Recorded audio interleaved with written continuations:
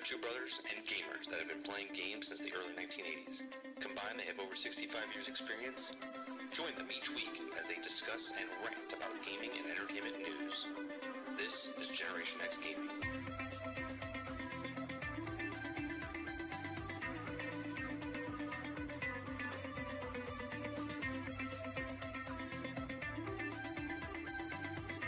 Hello, everybody, and welcome back to another week, another episode of Generation X Gaming, the weekly podcast that goes over a few of the top stories of the past week, and we rant along the way. I'm your host, 30 and Still Gaming, and joining me each and every single week is my bro, Sarge. What's up is a lot of shit. That's what's up. I mean, every week, a lot of shit, right? Every week. I mean, besides the 20 minutes that we got on here and nothing was working, and then on top of that, there's a mountain of shit. Yeah. Right before I went live, chat, I had a monitor go out, I had a light go out, and Sarge audio cut off completely. like 10 minutes before we went live. Every single week. Like, everything works fine until we hit live, and then everything just goes to shit. I think the button on my stream deck is actually the oh shit button. All right. So those of you that don't know what Generation X Gaming is, a weekly podcast that goes over a few of the top stories in the past week, and we rant along the way. We're here live every single Thursday, or most Thursdays, usually about 48 weeks of the year. We have we love ranting along the way here. So you can watch us live 8 p.m. Eastern right here on YouTube. We're also streaming live right now on Twitch. We're dual streaming on Twitch and YouTube at the exact same time. If you'd like to go above and beyond instead of just watching us, if you'd like to throw some subscriptions either over on YouTube, which is free, or the subscriptions over on Twitch, which is $4.99, or become a follower over on Twitch, which is free, and become a member over on YouTube for $4.99. Appreciate it. On the show today, we have Back 4 Blood news. We have lots of Battlefield news. We have Disney. We have Sarge with his pins. We have pins for Sarge. We have Disney teases a Star Wars game. We have rumored Fortnite crossover. We have Xbox reveals a couple of new themed Series Xboxes. We have a couple of new themes coming to maybe Fall Guys. We have Epic might be considering jumping into the movie industry. We have Twitch leak reveals some streamers on a ban list, or do not ban list, I should say. We have Randy Pitchford news coming from Gearbox. We have Destiny news. We have... What else do we have? We have FIFA. Big story about FIFA, Sarge. We're going to talk about that. We're going to be talking about rumored Dead by Daylight dev could be working on an exclusive. We have Xbox, Microsoft news with faster Xbox Series X hardware. We have Crystal Dynamics. We missed this last week, Sarge, because we were off last week. Paid XP boosters. We're going to be talking about that. I think did we talk about 2 weeks ago? I'm not even sure what we talked about anymore. Grand Theft Auto, the Trilogy Definitive Edition, is coming out.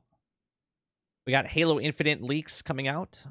We have New World information of exploits being happened, and also kind of pulling back the curtain a little bit on, make a character and not being able to move to a different server. We have GTA selling GTA Online selling GTA 3 items. Oh, that's exciting. And we have a 11-year-old Star Wars: The Old Republic MMO changing the combat system in there. And Wait, is Knights of the Republic 11 years old? I believe so. Yes. I believe it came out in 2009. Let me see. The old... God, that seems weird. The Old Republic game release date. Let me see. It came out, 2011. Yeah. Came out December 20th, 2011. So it's 10 years old now. It's going to be 11 years this December. So it's 10 years old. So, and that's on the show. If you'd like to talk and chat, we sometimes see your questions and stuff in chat, and if not, you can always do a super chat over here on YouTube. Super chats help us out over here. Help us keep our lights on. like the microtransactions in Destiny 2 and all That's other the best shit I've ever heard in my other life. other I places. can't Keep even the lights I can't on. even talk that way. I can't even talk that way. I know. I can't. I can't listen to that shit no More more. of a joke. All right. So, first story I want to talk about is Back 4 Blood. Okay. So, Back 4 Blood, me and Sarge played it. We played it for about a total about 4 hours, I guess. Yeah, I think you played a little bit longer after the fact. So what's the deal with Back 4 Blood? What's your thoughts on the game after we've been playing it for a couple of hours? We did a beta a couple weeks ago or a couple months ago. It's okay. Here's the real deal. The real deal is the way it looks is the way I wanted Left 4 Dead to look when Left 4 Dead came out, but that wasn't the way graphics looked at the time. Okay, so the way the game looks great. It looks like it's a polished design of the engine, right? There's not a lot of destructible things about the engine, but it's done very well. The guns are all based in reality. I don't think they all fire like for the excitement of people who like first person shooters like at that level, but Right. that kind of game is not meant to be very realistic. It's supposed to be a fun shoot 'em up. I was enjoying myself. The cards make sense. I was getting used to the cards and what they do and the synergies between the characters.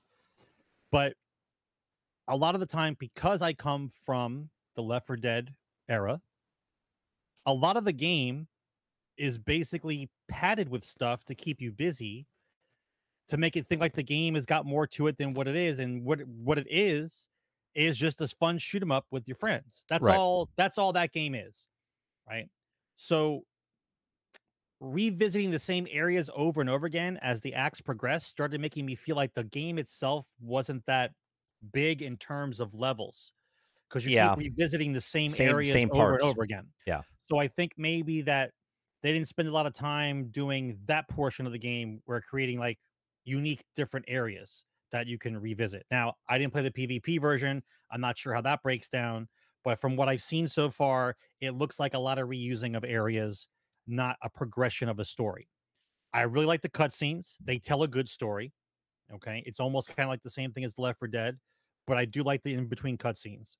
I like some of the crescendo points of the game. One of my favorites, I haven't been through the whole game yet. So up to now, one of my favorite spots is the spot where you're supposed to get the people on the bus and get them out. And so your job is to make a bunch of noise and you're in a bar. The bar, yeah. The bar scene. And so the bar scene, and I know not everyone's going to understand what I'm talking about. My experience was completely different on my end, right? but Right. So the bar scene for me was very reminiscent of the Varkin from Borderlands 2. Right? The Varkin in that one level where you shot the bug, and if you didn't kill him, he put himself in a cocoon and got bigger. You're right. And because the guns that we had at that point in that level weren't powerful enough, we couldn't kill him unless we focus fired, and he got bigger again. And so basically we're fighting these Godzilla-like monsters, and we're hiding in this little shack, and we're getting our asses kicked trying to fight them. Oh, you're talking about Borderlands. Yeah, okay. Borderlands. Yeah, Borderlands, right? This bar was very reminiscent of that, because you kick the jukebox on and it plays a kick-ass little country song, right? The beat comes on, and then the guys start pouring in, and there's no seatbelts at all. It's everybody's coming in, like huge guys squeezing through windows, the tall boys coming through the front door, guys are just blowing up on you. It was chaos, right? And your bar is full of Molotovs. So you're just throwing stuff, fighting them off. It's a cool moment. And I'm assuming that the more cards you get, that will be like a cakewalk eventually. But right, well then that's the veteran scale. At the time that we were there, it was challenging, right? I like the part where you cross the bridge, have to go back on the ferry boat to blow up the ferry to get back across the bridge. I like that kind of stuff. I like that there are NPCs in the game that are not bots that are with you that you have to go save, and they kind of help you out. Oh, you're talking about those guys. Yeah, yeah. It gives you a little bit more of a, you're not alone. It's not just you fighting off the horde. Like there are other people around. But the replay of levels and the manufactured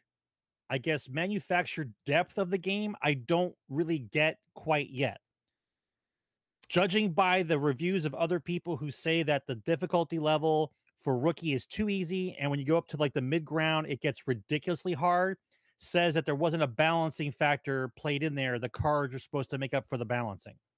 So I'll see. I'm gonna keep playing it. I'm gonna see how it goes. I don't listen. I think that this game will last just as long as Left 4 Dead did. Left 4 Dead did, but then fall off. I mean, it'll do well because What do you once mean again, that last as long? people played Left 4 Dead for a while.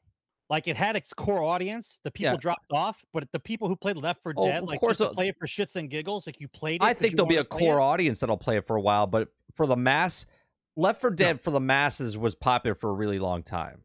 Yeah, but don't forget, people bought Left 4 Dead, Right. purchased Right. Left 4 Dead, Right. not Game Pass. Well, there's Left still 4 Dead. PlayStation, there's still PC. Another good thing about this game, though, it is cross-play, which is really nice. Yeah. Okay. And I haven't really dived into the PvP aspect of it.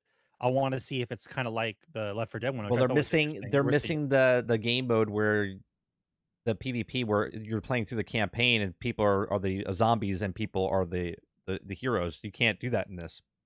Right. So then what is it? There's just a versus mode where it's just zombies versus. Remember in Left 4 Dead, you could play the So campaign me versus you, but zombies are attacking us both? No. It's you versus me, but it's just like an arena battle type of thing, right? It's not the campaign like it was in Left 4 Dead where It's not like that at all? No, there was a campaign I don't know mode about and then that. there was a versus mode. They just had the versus mode in this, right? There was a campaign versus mode where you went through the Yeah. campaign. They don't have that in this game, right? And that's one of the That things. seems like a step back. Doesn't that seem Yeah, like a step back? So that's one of the things that kind of this game during the beta, it was really slow. I still feel like it's super slow. And I made my points of this earlier, and I'll repeat it again just in case people didn't see that, right? I don't like the fact that in game design, like in Left 4 Dead, your guy was running at 100% speed, right? You were just moving at 100% speed. Unless you were hurt. Right. If you were hurt past a certain point, exactly. you were at half speed. In this one, they lowered you down to 50%. Okay, so just the base level of walking, you are slow. Now, they did, from the beta to this to now, they turned it up a little bit. So you do feel faster, and you turn faster now. You felt like you turned. Yeah, obviously I could change my sensitivity and stuff inside the sliders to make myself turn faster, but they made it faster by default now. Okay. What I don't like, I like the cards, but I don't like the cards. So I like the cards for the fact of you're going up like 20%. So let's say your speed's at 50%, right? But we don't know it's at 50%. But underneath the hood, it's 50%. Then they give you a card to give you 20% more speed. But then you put another card on, it gives you -5 speed. And then you put another card on, it gives you 15% plus speed. And then you take another one, it's 20% down. So really, you have 5-6 cards on you, but really you're only going like 5 or 6% faster than you were if you just put one of those cards on. It makes you 20% faster. You see what I'm saying? Like, I hate the way that they do that. Now, I do like the system. Like I started seeing a good melee build, okay? Because melee build seems like a better scenario to me where they didn't slow me down to be you know what I mean? They just gave me better stuff to be a melee. Like I'm more resistance, I do more damage, I hit a guy, it gives me 5-second ability. Like they're adding on to it where the speed is they diminished you on purpose to make you feel because create a problem and then give you the solution. Right. So that's one of the things I didn't like about the game. Another thing I don't like about the game is the mods. Okay, I love that the mods are there that you can put on, but I have like an Uzi right now. I have a Vector. Okay, now I have a Vector and I have, let's say a blue, or actually a purple sights on there. Okay, well but it's like 10 times zoom. Right, I had a 10 times zoom. Right, I had to find another mod first at that to drop it, not off another gun. I had to find a standalone mod, and if it was on another gun, I would have to drop my gun, pick up the other gun, find a mod, swap the mod, pick up my old gun, go back to the mod, and then pick it up. Fucking dumb. Fucking dumb. I get it. They want you. They want it to be like this desperate struggle of you having to carry around a weapon through the levels to find the build that you want, as opposed to make those hard choices. Yeah, make those hard choices. The hard choices. Right, I got it. But at the same time,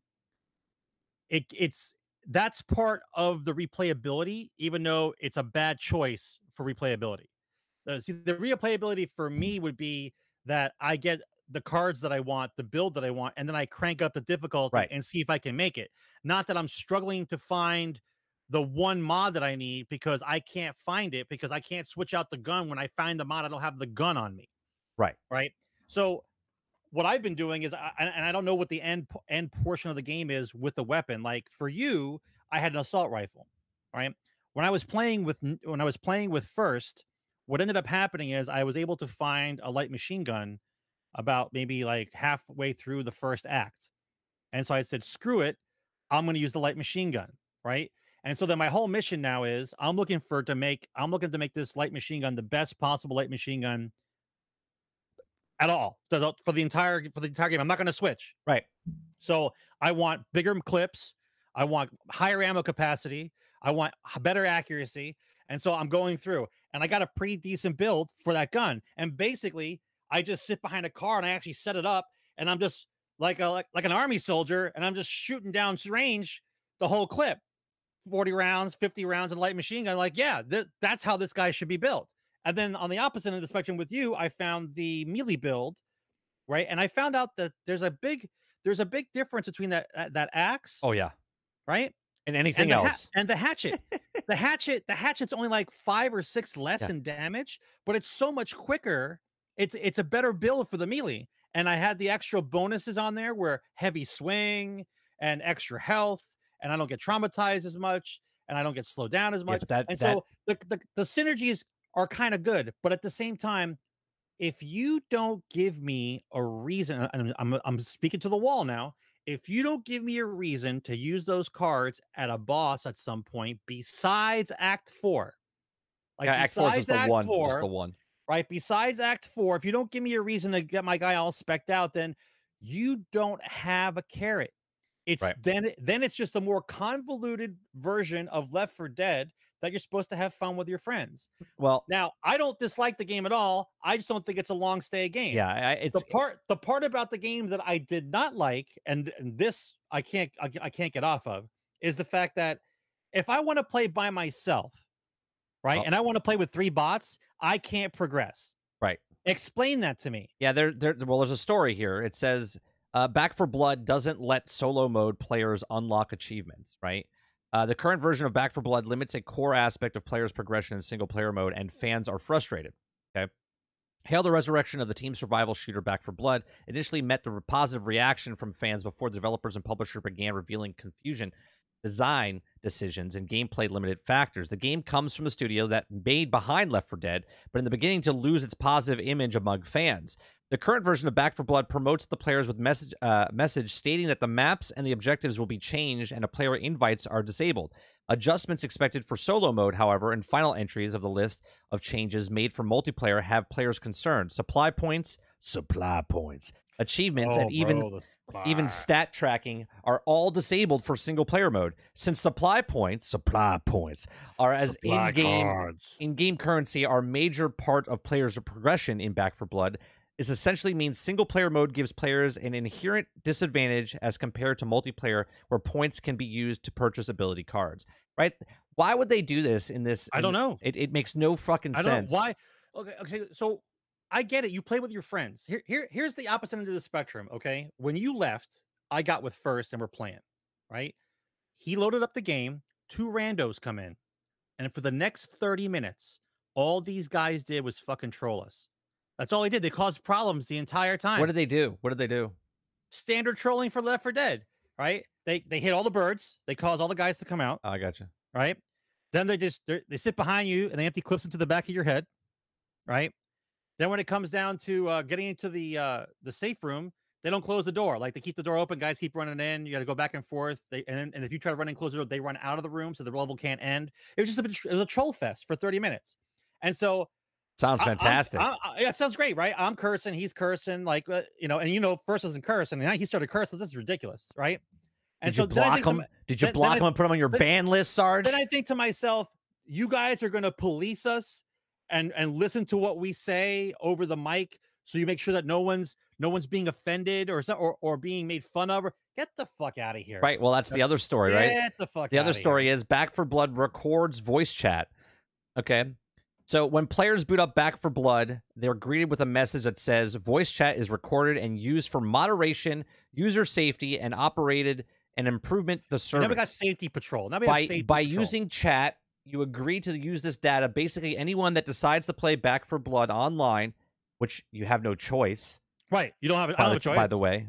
Right. Okay. Anybody that plays online and uses voice chat must also consent to having their voice being recorded. While this is being used to curb potential abuse, some players may still be uncomfortable about having the game record voice chat. Now, it's unclear if this extends to people playing Back for Blood in party chat as well. One would think it wouldn't, but when playing Back for Blood in party chat, players will discover that they are hearing two voices at once whenever their teammate talks. This is because it seems like voices are coming out through game chat as well as party chat simultaneously by default. To fix this, Back for Blood players have to go to the audio settings and turn the mic volume all the way down. The implication is Back for Blood might be picking up players' voices even when they're not in their own even when they're in their own party. Why are they doing this, Sarge? You tell me. Explain to me how that helps anybody. What are you going to do? What's the police force going to tell me? Timmy's not supposed to curse at Johnny. Eat shit, Timmy. Right. Timmy's not supposed to curse at Johnny because it's not polite. And so the safety patrol is going to tell you it's not polite. And then what? You're going to ban me from the game? Then if I'm going to ban me from the game, they give me my money back. Right. Well, you didn't pay for it, Sarge, because it's on Game Pass for free. No, I'm saying if you did buy it, if you're going to ban me, they give me my money back. Right. You can't police my. First of all, we're getting into uncharted waters now. You can't police what I say on a mic. I'm playing a video game with my friends, and somebody else happens to come in and we're talking shit. And he doesn't like it. He can get the fuck out. Right. Or mute us. Or mute us. Right. You can't police what I say. What happened here, people? What happened that we need to be policed now? Well, Timmy got injured, and Karen. I don't care if Timmy got hurt. Karen Timmy has a long life. Yeah, okay? Karen was also insulted. Worry about it. Karen was also insulted when she was a little teenager. She grew up, and now she's taking it out on everyone. Goddamn snowflakes, man. Like, life is tough. I don't know what to break it to these kids. Like, when you get into the real world and how life actually is, there's no real world for them. Right? Somebody's gonna have to yell at you eventually. You're gonna get yelled at. Someone's gonna curse at you. If you don't have some kind of emotional callus when you're a child and you start learning as you go, you're gonna end up. You know exactly where you're gonna end up. Well, it's funny that you say safety patrol, because I remember when I would run in the halls and the safety patrol would tell me, "Hey, no running," and you're like, "Oh," and you would stop running. Now, if a safety patrol says, "Hey, no run," they're like, "He yelled at me. He hurt my feelings. He could have done it in a nicer way." Like, this is what's happened, and now it's bleeding over into other aspects of our world. They're not going to make it. I got news for you. They're not going to make it. Remember, God, I remember SOCOM. I remember playing SOCOM on dial-up and getting into a match, and I messed up on one thing, and we lost the match. And at the time, I was like, I don't know, 20-something, maybe 18. No, I was like 15, 16. SOCOM was like the mid-90s, bro. Yeah. I was like 15, 16, right? And someone reamed me out with words that, well, you know, I deserved, because I was being that person, okay? And they're like, "Eat shit, you mother," and just going off. And I didn't go off and go, "Oh, I don't know if I could play video games anymore." That was rough. They bombarded me. I felt violated. I was like, "Oh, this is fun. I like this game." The things that were said in SOCOM, I can't repeat. Yeah, I can't repeat half of the stuff. Yeah, there people have to go into therapy. The stuff that they would also get canceled. They would get canceled. Yeah, they would be in therapy. Yeah, some person right now is probably a doctor, a lawyer, or a judge. Okay, and they would get banned if they were recording. Do you imagine? Let's just fast forward 20 years from now. Right? What's the recording? 20 years from now, 40 years from now, someone's running for president of the United States. Okay, and all of a sudden they pull up some records. Such and such on Left 4 Dead when he was 23 years old. Threaten somebody. Can you? Yeah. That's exactly what this is. That's exactly what this is. Let me explain something to you. Your recording of a voice, unless there's video attached to it, has got nothing to do. You can't prove squat. You can't say that was him. You can't prove it was the person. Right. What is the purpose of that? Yep. To prove to you that people shit talk each other on? You don't need a police force to prove people shit talk. You could have one guy, pay him $10 an hour, tell him to surf the servers and see what's going on. Just jump into games and see what's going on. You don't need a police force to tell me how to fucking talk. Right. Fuck you. You just said fuck you, Sarge. Someone's offended. Someone's offended. I don't care. Unless it was intentionally malicious to someone personal and I'm trying to hurt them, it's just talk. Yeah. All right. Next story. We're moving over because we're about 25 minutes into the show. We're moving over to Battlefield because Battlefield is going to take up a little bit here. Will it, though? It will. I don't think so.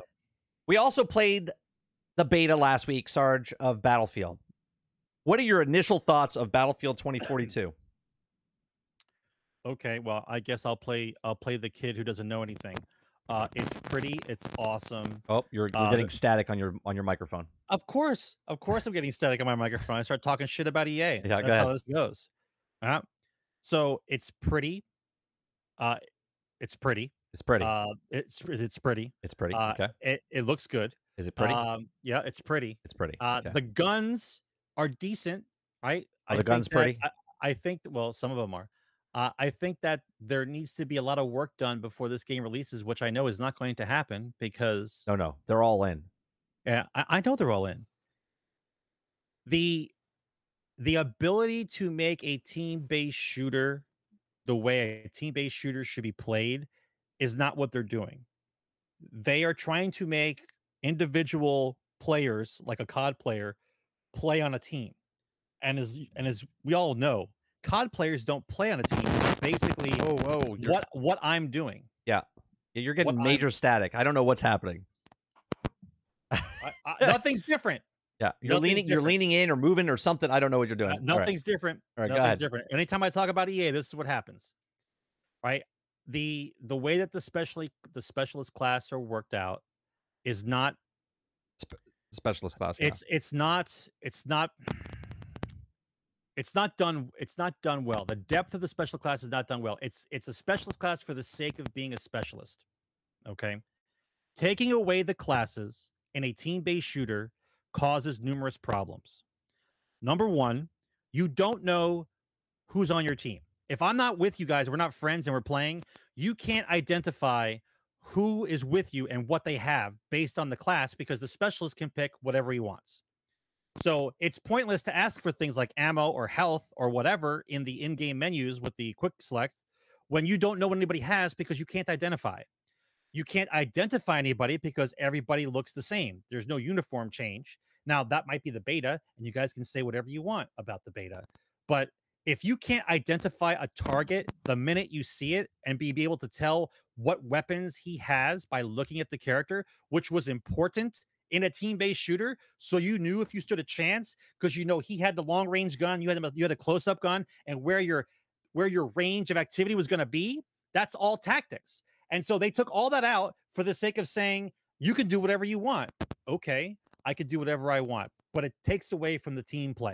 Yeah. Right? Yeah. The game was way too glitchy.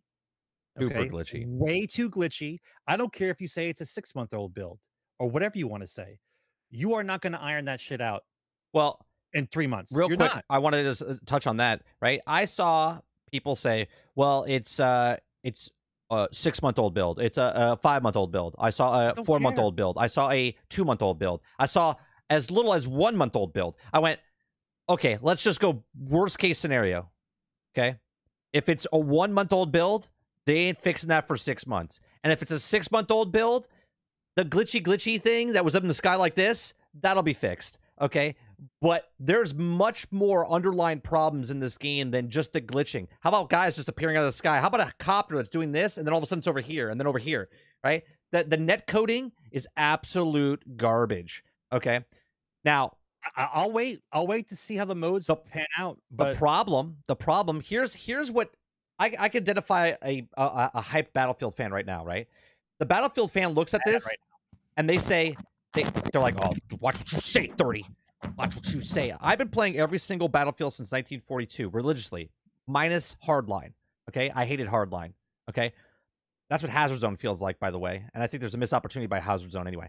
So the game modes that they're putting in this game, Battlefield fans are all chips are into Battlefield, but not this Battlefield, not Hazard Zone Battlefield. They're in for Portal Battlefield Yes. Right? They're in Yes. for Portal Battlefield because they don't have to play with a specialist class. They can make the game of Battlefield 3 or Battlefield that they 4 want. or Battlefield Right, the one that 5 or they Battle want. right. They can make the game that they want. Okay. Now, the Yes. problem is the game modes. They have Hazard Zone, they have Conquest, they're going to have Rush, they're going to have the Portal. There's going to be a huge split in the player base. You're going to see the old school Battlefield fans in Portal. Okay, they're going to rent their servers, they're going to make their own sets. That's where you're going to be, right? If we ever play this game, we're probably going to have to find a server of someone that's old school. The New Blood Battlefield, which is the Apex Legend, the Battle Royales, the Call of Duties, the Warfare, right? That's who'll be playing the other Battlefield game, the Hazard Zone from Tarkov and everything else, right? They'll be playing those games. I think Hazard Zone, picking up on Hazard Zone real fast, okay, that they missed the ball here because in Bad Company 2 and Bad Company, the story of your crew is that you're a rogue group, okay, that stole gold, right? And It's basically the modern version of Right. Kelly's Heroes. Right. In this mode, the Hazard Zone, you're supposed to get this top secret a gear or whatever it is, and then extract it out. I was like, why did they make this Bad Company 2 and then make that as the story and stuff, right? It fits perfectly. Like, you're different squadrons of other agents that broke free from the military because you want to become rich and get out of here, from the actual government or whatever, right? I mean, the game has legs, but I once again, not one Battlefield game has ever released complete. Barring from Battlefield 1, which was very close. Battlefield 1 did a good job. It was still it had to be fixed a little bit, but not as bad as the rest. And I don't think this is going to be it's going to be the same thing. And I don't think it does. And what we say and what the reviewers are going to say won't matter because the death cry for a Battlefield game is so strong that it doesn't matter how shitty it is. They're going to get the game. Right. And they're going to spend the next 6 weeks bitching about how the game's not right to them, but it won't matter because EA will rake in a ton of money for it. Well, I want a good team-based shooter with destructible environment, team-based play. You all pile into a tank, everyone's got a job, or two guys in a tank, two guys in an aircraft, and you guys take over a point. Like, it's supposed to be a team-based thing.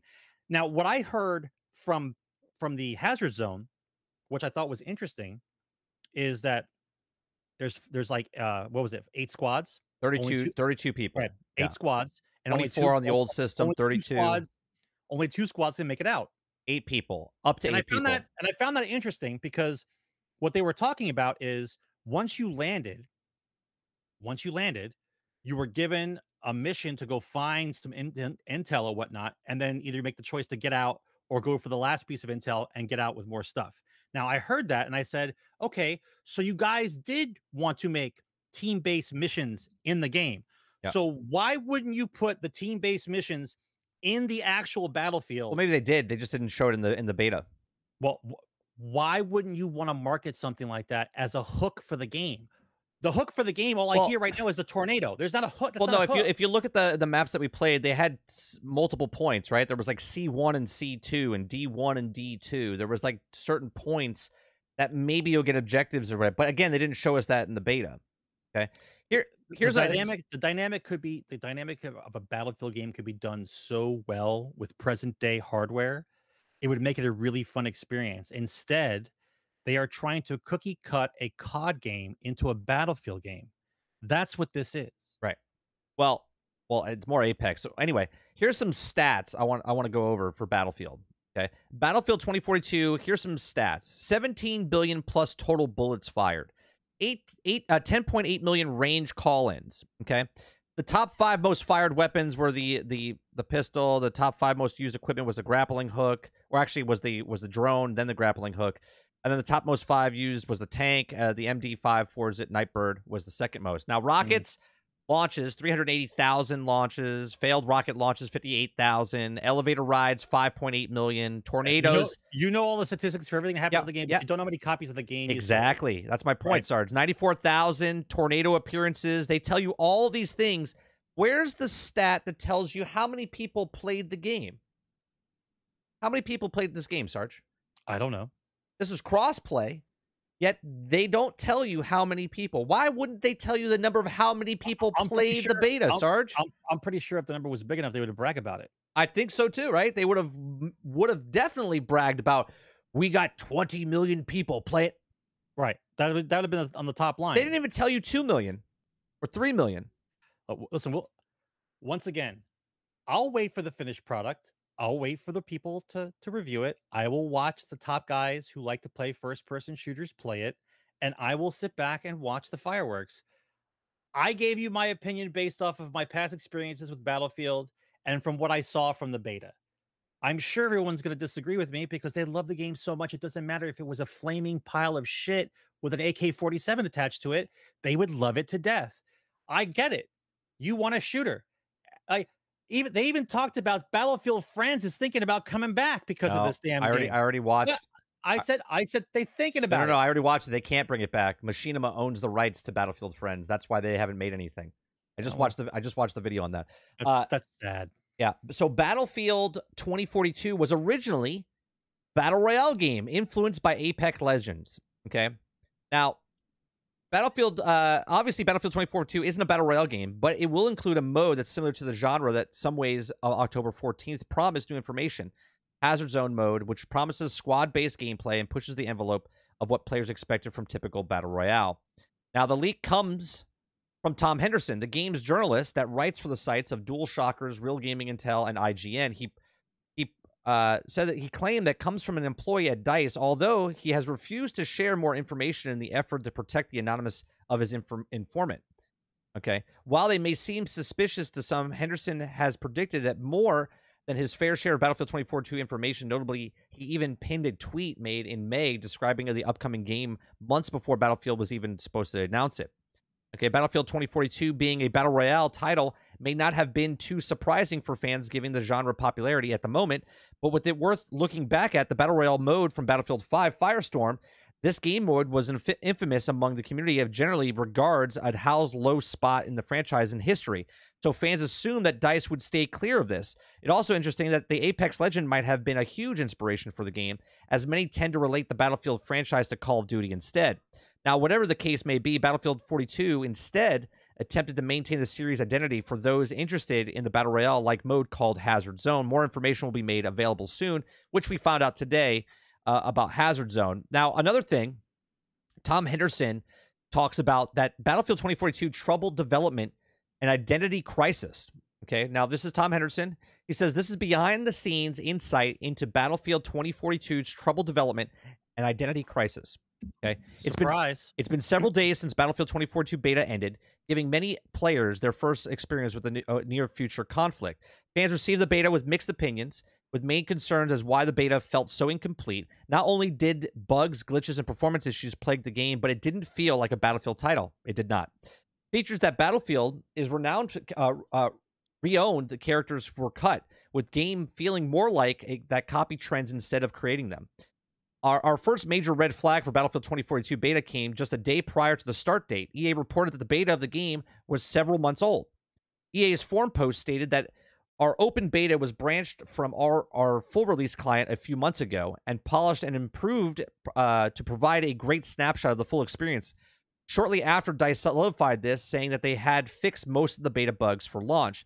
Not only did they get conflict, polished, and improved statement from EA, but after we got the perfect justification story for the bugs, glitches, and performance issues before the beta even going live. Isn't that nice?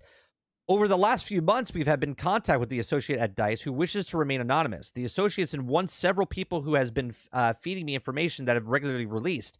The information was included that the key Battlefield 2042 details, which publicly been shared since May, however, have also been regularly kept in a loop of Battlefield development is going.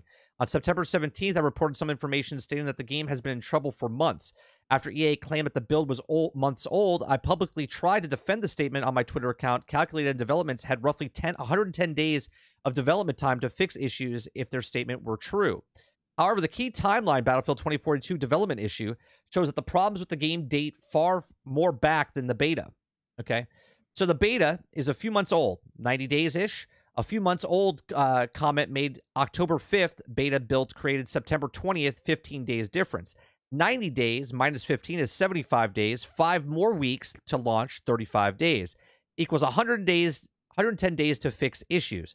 So not bad if true, right? So he says, now, however, shortly after the mathematic wizardry of my DICE associated claim that the beta build was actually months old at all, or actually wasn't actually months old at all, the source stated that the beta build is from early mid-September, but couldn't give an accurate date. And this is what I said. This is before a guy even leaked the fucking thing. Okay, I've read this for the first time right now, and I said there's no way that this build is old, but they'll tell you that it's old because of how bad it's running. Right? There's no doubt that Battlefield 2042 beta build wasn't a representation of the final product, but that DICE even released it in this state. In fact, even Battlefield 2042 open beta trailer, he can see the more up-to-date version of the game added obstructions in the middle of the rocket pad are clearly indicator. So there's more stuff actually on the actual tarmac, basically. What's interesting about Battlefield 2042 beta, though, is that the delay had no impact on what was on play on October 6th after delving into a beta build settings. We can see that the build is actually from September 20th, 2021, just 1 day prior to them when the beta was originally meant to go live. Now, this is the source code, and on their actual site, okay, they looked into the data, and the data, you fucking liars, okay, it tells you when the actual build was, okay? And the build was from mid-September. Not 3 months old, not 4 months old, not 5 months old, not 6 months old. September, motherfuckers. September, okay? So I'm telling you right now that that is not going to be fixed when the game launches, Sarge. Okay, now, this does not mean the build itself is from that exact date. Still, it tells us that there were 0 changes to the build despite the delay. This seamlessly matches up with what we've heard for months, that DICE is having major stability issues with the builds of the game. This is one of the major reasons that up until the beta, DICE has been quiet on releasing new footage on the game. Not because they don't want to, because they can't. This is one of the major reasons that why EA didn't show Battlefield 2042 gameplay at Gamescom. Alleged development problems at DICE. According to both sources mentioned, many of the game's problems have stemmed from management, with some of the management figures coming from 2017's Battlefront 2. Management is alleged not committed enough to the project, with creative being simply told to do XYZ, and one of the management figures was simply described as a yes man, and apparently things have been shit and since. Problems brought up to management also fall on deaf ears throughout the development process, ultimately creating issues that DICE could have solved earlier in development process. As for lack of creativity, management loved some of the Modern Warfare 2019 aspects that much that the studio was supposedly encouraged to create something similar, which was the specialty classes. Okay, unfortunately, it's unclear what exactly this means, but one of the features was Modern Warfare Operators. The features unfortunately ripped away Battlefield's classic class system. With supply drops being a thing in the past for more games, publishers need new ways to incentivize purchases. One way of which the Battle Pass specialist system, which has become a norm in recent years. It's still unclear what the other design choices come from Call of Duty, but a ton of Call of Duty creators that have never uploaded a Battlefield title before was invited to the closed beta capture event, a clear sign that the management knows what role Call of Duty played in Battlefield 2042's development. Unfortunately, these choices left hardcore Battlefield creators waiting in the wings to capture events. One of the biggest concerns to stem from Battlefield 2042 beta, though, is that some hardworking DICE developers are concerned for their jobs. By all the accounts that they know, rumblings in the studio have started, with some of the developers already speaking out to close friends at other studios. So far, no indication of management on layoffs have been discussed, but despite this, the events have happened after Battlefield 5 reveal still loom over the studio like a dark cloud. So there you go, Sarge. There's so much that is wrong behind the scenes with this. Now, again, this is speculation, take with a grain of salt, okay? But I can tell, you can tell, you know what I'm saying? Like when you eat someone's sauce, and you taste the sauce, you're like, yeah, there's something off about it. There's something. He pissed in it. Pissed in it. Right. There's something off about it, right? There's something off about Battlefield, and if all this is true, I'm just saying. I'm to the point where there's first of all, there's absolutely no reason to buy day one. There just never is at this point. Number two is if the game is under this much pressure and this many problems, you would think at some point they would just say, we're going to delay it. You know, it's not really ready, but they want that Christmas money so badly, and they know they have to get it. So it's going to release in whatever condition it's going to release in, and that's just going to be it. What I find, what I find disheartening is the fact that the Battlefield game itself isn't really like it's not as played out as Call of Duty is. Like Call of Duty has been out every year, bro. Every year. Like a Battlefield game was always like every couple years, Right. 2-3 years. And so you were waiting for it. You knew it was coming. And so I understand that you have problems maybe innovating and making a game fresh that's the same. But once again, it doesn't need to come out all the time. A hook on the game, as you said before, that they wanted to do battle royale. I don't believe that for a moment. Not for one moment do I believe that the Battlefield people who are developing it and the Battlefield people who actually are hardcore want a battle royale in their Battlefield. You know how I know that? Because no one played it when it was in Battlefield 5. No one gave a shit about Firestorm. Nobody cared, right? The smallest group of people who were playing Firestorm, they did a good time. Great. But we're talking about a game that takes millions of people to play it in order to keep it fun and exciting and to have a bunch of matches that are worthwhile. I don't believe that for a moment. Not for a moment. It's sad to me to see that a game that basically has its history, it's already written. Like, just make a cool game. Just make a cool Battlefield game. There are different. By the way, there are different points in history. Like they were doing the job, right? Like they went back to World War I. Then we knew they were going to go to World War II, right? But they fucked it up, unbelievably fucked it up. Even though that game looked great, they still fucked it up. You know, it's just one of these things where it's like, you know, for me, when I look at the game, the life preserver of the game, honest to God, the life preserver of that game is Portal. Because people will get to play the game that they want, leaving out the specialists, the shit stuff they don't want to put in. Right. And make the game that they want to play. And if the players have to invent their own game in order to want to play it, then the development team didn't do their job, especially in a game that doesn't have a campaign and it's just straight player versus player. It seems strange to me. They had all hands on deck. They had extra time to work on it. Yeah, I hear all this crap. Right, and yet they still came under. Okay. I mean, I'm not a developer or anything, but like when you code stuff, like and you write the code for how guns are supposed to be and whatnot in the better versions of Battlefield, you can't copy paste that stuff? Does everything have to be built from the ground up every time you make a Battlefield game? I would like assume, you can't take the code. I would assume you can't take the code of the guy running and the way the guns look and everything else and just move it on over and kind of update the code a bit. Are you doing everything from scratch every time? I don't think that's the way it works. That wouldn't be very time effective.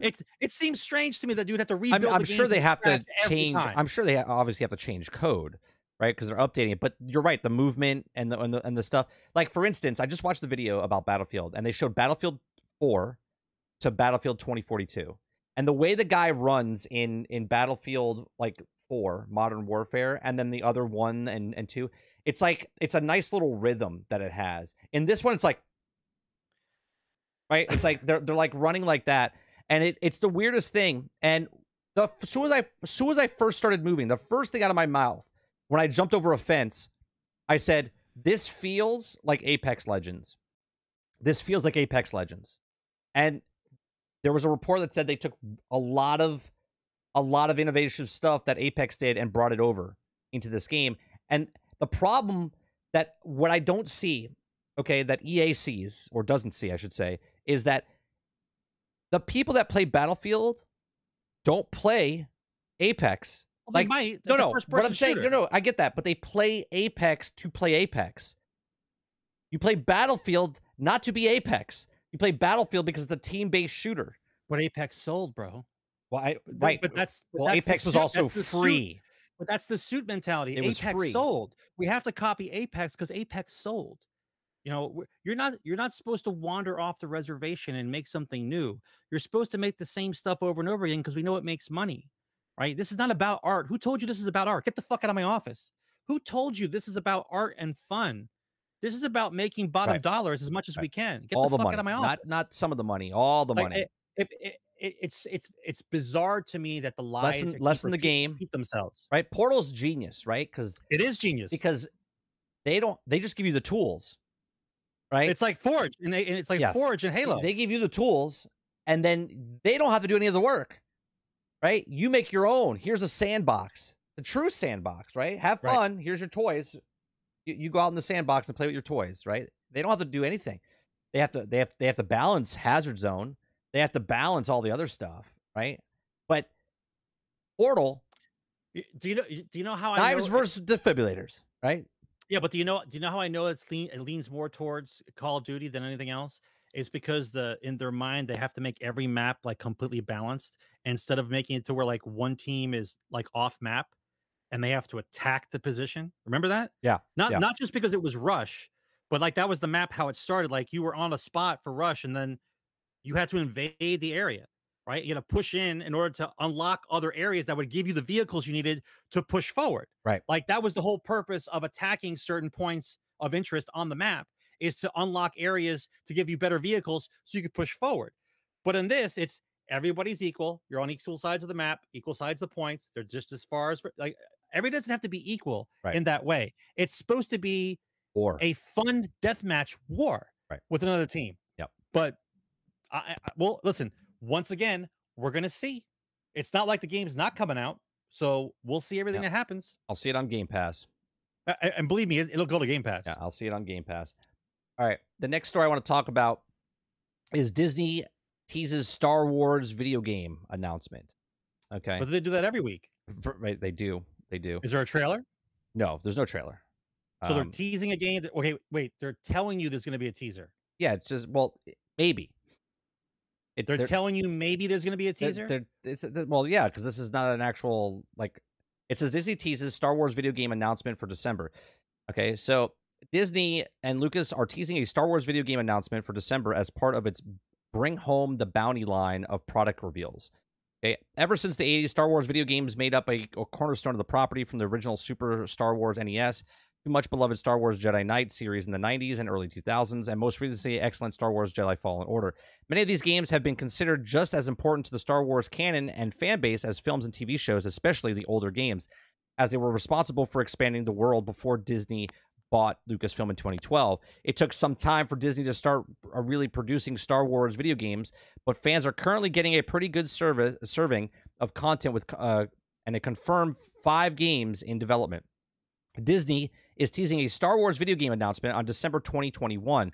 Today starts Star Wars' latest merchandise push, known as Bring Home the Bounty, where every Tuesday through the rest of the year, new Star Wars products will be revealed. The website provides a roadmap for every week featuring icons representing what that week's product might be related to, with the week of December 14th having a game controller.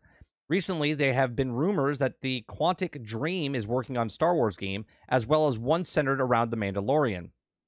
So here's the list, Sarge, that they're showing on the thing. So week 1, there's a stormtrooper, then there's different helmets going on across the thing. But then it gets to week 9, you got 50th Lucasfilm, week 10's a controller, then you got week 11. So by the end of the year, we'll know. So on December 16th, it's going to be a game announcement happening, right? Or games. So I'm being announced. teased about being teased about a game. Right, because when they announce it, I guarantee you the game they're going to tease is probably the Star Wars Lego game that's been delayed by 2 years. I'm sure that's going to be one of the games. No, it's Bring Home the Bounty. It's going to be the Mando game. Well, no. The whole thing's called Bring Home the Bounty. No, I know that. That's what I'm telling you. That's why it's called that. So here it says, some of the Star Wars games we think, especially with content so far, seems quite varied between experiences. The Lego Star Wars Skywalker, the Knights of the Old Republic remake, Star Wars Hunters, and many others. There's certainly other Star Wars to tell and games to be made. So we're about to get into that Marvel type of esque stuff, right? Because Book of Boba Fett's coming out. Then you're going to have other games coming out. Then Mando comes out next year sometime. The spin-off of Ahsoka. Yeah, the Ahsoka thing comes out. The Ando comes out. There's a whole bunch of shows. Obi-Wan comes out. So there's going to be a lot of things that they're going to be announcing for Disney for games and TV and movies and whatnot. So that's it. So next story. Go ahead. I'm gonna let Disney go. Oh, go ahead. No, Disney has enough shit on. We're good. We'll move on. Okay. Rumored Fortnite Spider-Man crossover could be coming to Fortnite. Obviously, I don't know if it's real. If Fortnite gets Spider-Man before Avengers does, it's over for Avengers. Could you imagine? Could you imagine? I mean, I can imagine. I'm pretty sure that's a given. If Spider-Man comes out before Crystal Dynamics Spider-Man, oh man, that's Crystal Dynamics. It's just a meme at this point. Guess? I don't think that's a guess. I think that's a fact. No, Lego's already announced though, but yeah, they're going to show it though. They're going to show the actual game. I'm going with the Mando game. Okay, that's the game. That's the game they're going to announce. You think you're going to hype us up 2 months out for the hype for the trailer of a game? It's just Lego. Well, no, I think they're going to announce multiple games. I'm saying one of the games they're going to announce and show, market it, is going to be the Lego game. So next story: Xbox reveals that SpongeBob and Teenage Mutant Ninja Turtles consoles are coming out. Now, I said something similar to this when the announcement first happened with the Xbox. When they first showed the design of the Xbox, I said, "Oh, that's a blank canvas. That is prime real estate to show stuff of different skins that you could put on that." What, every side's a turtle? 4 sides. Right. It could be turtles. like each side. It could be like Splinter, the turtle, Shredder, you know what I mean? Like SpongeBob and the friends or whatever. So that's it. Just it's a big advertisement block on your counter, right? Like they're coming out with the Halo Master Chief collection that's coming out. So what's to stop them from doing anything? They don't even have to be a game that's coming out. It could be literally a movie that's coming out or an exclusive. Obviously, I think Starfield's going to have it. Now that Bethesda's there, you're going to have a Skyrim version. You're going to have all these types of skins that you could put on your Xbox in the future. All right, so the next story is real quick. Fall Guys leaks claims that Halo-themed content is coming.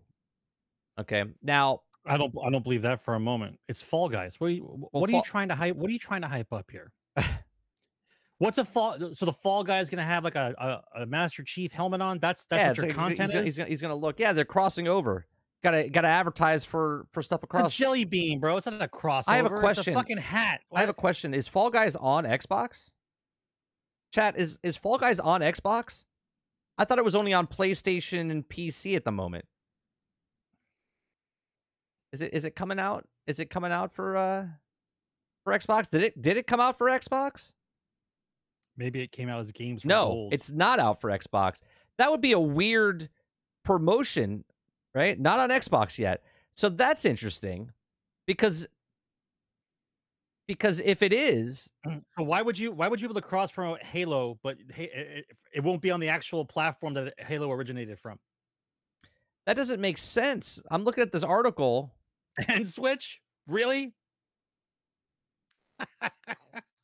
Yeah, it doesn't say anywhere heading over to Microsoft. So one might be heading over. I would assume that it has to be coming to Microsoft. That's weird. If they're advertising Halo, but yet they don't have an actual on the actual thing. I don't know. That's weird. All right, so the next story is that Epic. Oh, hold on a second. What time are we at? We're at 59. We're at the power hour. 41. I'm doing time things at the end. So by the end of the show, if you miss anything of this, it'll be broken down where you can just click on the chapter that you want to watch, because that's what I'm doing for you guys now. I'm doing it as we. All right. So Epic is reportedly considering a Fortnite movie. Now, called me shocked, right? I'm not shocked at all. The publisher has plans for a new entertainment division head up by the executive Lucasfilm executives. Now, The news comes from a paywalled report from the information Eurogamer, which suggests that the move comes from the attempt to diversify after Epic's court shuffle with Apple. We reckon that Epic came out on top of the fight, but with apparent restrictions on the ability to push further into the mobile space. The information reports that Epic wants to start an entertainment division focused on script video content. Where did I hear this before? I think it was a guy on a show, the same name as this show, talked about when Epic bought the motion cap face and body capture, and they're also making the Unreal Engine 5 for the backgrounds for movies and movie sets already built in. So obviously, plans for entertainment division arose after Epic hired 3 Lucasfilm executives at the start of the year. Interesting that it's Lucas as well, because who was the first people to use their technology would be the Mando. Look at that. It's amazing how it all works out, including Jason, who went from former VP of physical production of Star Wars Studio to become head of special projects at Epic. That said, there's nothing concrete laid out right now, but people familiar with the situation only told the information that the movie was possible, that the internal discussion had occurred, but considering Epic's close ties with Hollywood, from recruiting Marvel tie-ins to 80s action throwbacks, it almost seems a question of even not if, when. Okay, here's the thing. That makes sense. Right? Well, I have another thing. What if, there's another show on Disney Plus that we covered. What about if Epic is just as fucking genius, right? Tim Sweeney is a genius because for Fortnite, he's already got DC and Marvel and other movies from like Fox and Warner Brothers and Disney products and Star Wars. Who's to say that Epic doesn't say to Disney World and Sony and Fox and Warner Brothers, hey, we would like to make an animated movie for you for Marvels, right? We already have the license that you gave to us for Fortnite. We already have the models that we kicked in, right? We could make a movie based in the Fortnite type of animation field, okay? And they make a Marvel like miniseries or a DC miniseries, or they could have DC versus Marvel in this venture, right? They could do untapped resources that haven't been done yet, right? And they could do it all within their studio that's making a movie, right? Their first movie, obviously, is going to be the Fortnite movie because this is going to be their first title because it's their flagship. But who's to stop them from going to Microsoft and saying, hey, we worked on Gears of War. We would love to make a Gears of War movie for you guys, right? Let's get the license for that, right?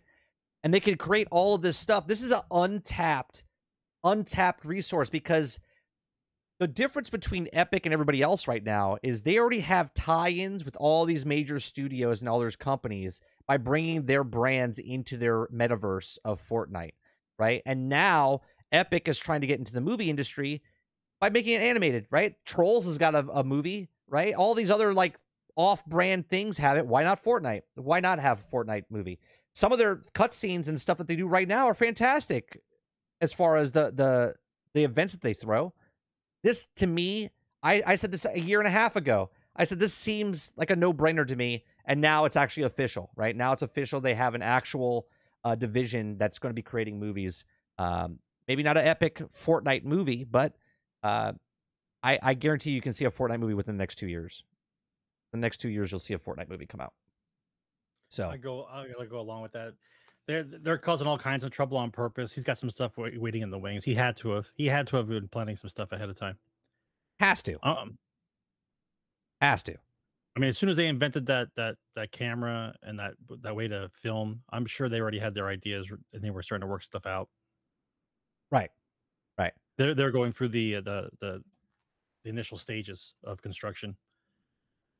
Yeah, to me, this for is sure. For my experience in the industry, for film industry, this is a no-brainer. When I first saw the technology they were picking up and what they were doing, I was like, oh, for sure. This is for sure. All right, so the next story I want to talk about is Twitch leaks reveal streamers on a do not ban list. Okay. A no ban list containing the names and exempt streamers seemed to be among the Twitch documents that were leaked earlier this week. Okay, this article comes from Game Rant. There was a long been speculation that Twitch gives special treatment to certain popular streamers and big money earners on the platform, but not enforcing the terms of service even when they are clearly been violated. This idea essentially became accepted as fact when streamers was not banned from Twitch. Now, the position that Twitch streamers, a large audience, are not held to the same standards as other content creators has also been reinforced by the platform doling out bans that many consider a little more than a slap on the wrist. For example, Amarath, who was banned for licking the microphone while angling her bum at the camera. She was also suspended from Twitch for 3 days. And while she's been banned multiple times for sexual content, it's also always been for a negligible period of time and seemingly without long-term consequences for repeated violations. On October 6th, an anonymous person claimed that they've hacked Twitch and uploaded a 125 gigabyte file to 4chan, which contained a wealth of content like source code, streamer payout receipts, encrypted passwords, and while majority of the information contained in the file has been revealed by now, some tidbits are still coming out, including the list of perpetrators that do not ban list certain content creators. Now, for the first post on Twitch streamers Asmongold subreddit, the list contains the names of streamers followed by reasons why the person should not be banned. A couple of names in the document, like Rice Gum, have been given the reason do not suspend. Escalated violations to redacted at twitch.tv. At a glance, the list does seem to be confirmed that select Twitch streamers are exempt from being immediately banned for terms of service violations with instructions to instead forward the case to a specific Twitch staff member. The number of the other names also appear on the list, which seems to be snipped of a larger document. For example, the name DJ Wheat was a reason listed as underaged. Twitch contained Twitter DJ Wheat used to play games on stream with his son, Mini Wheat. Some people have interpreted that the underage flagged to mean that if DJ Wheat streams ever gets reported for having underage children on screen, moderators are to ignore the report, right? And that makes sense, right? It also has already been investigated and given the green light. If this is true, then it would mean that the list includes names of the content creators who should not be banned for provided reasons, including Tyler One and Rice Gum, who are apparently not to be suspended at all by regular moderators.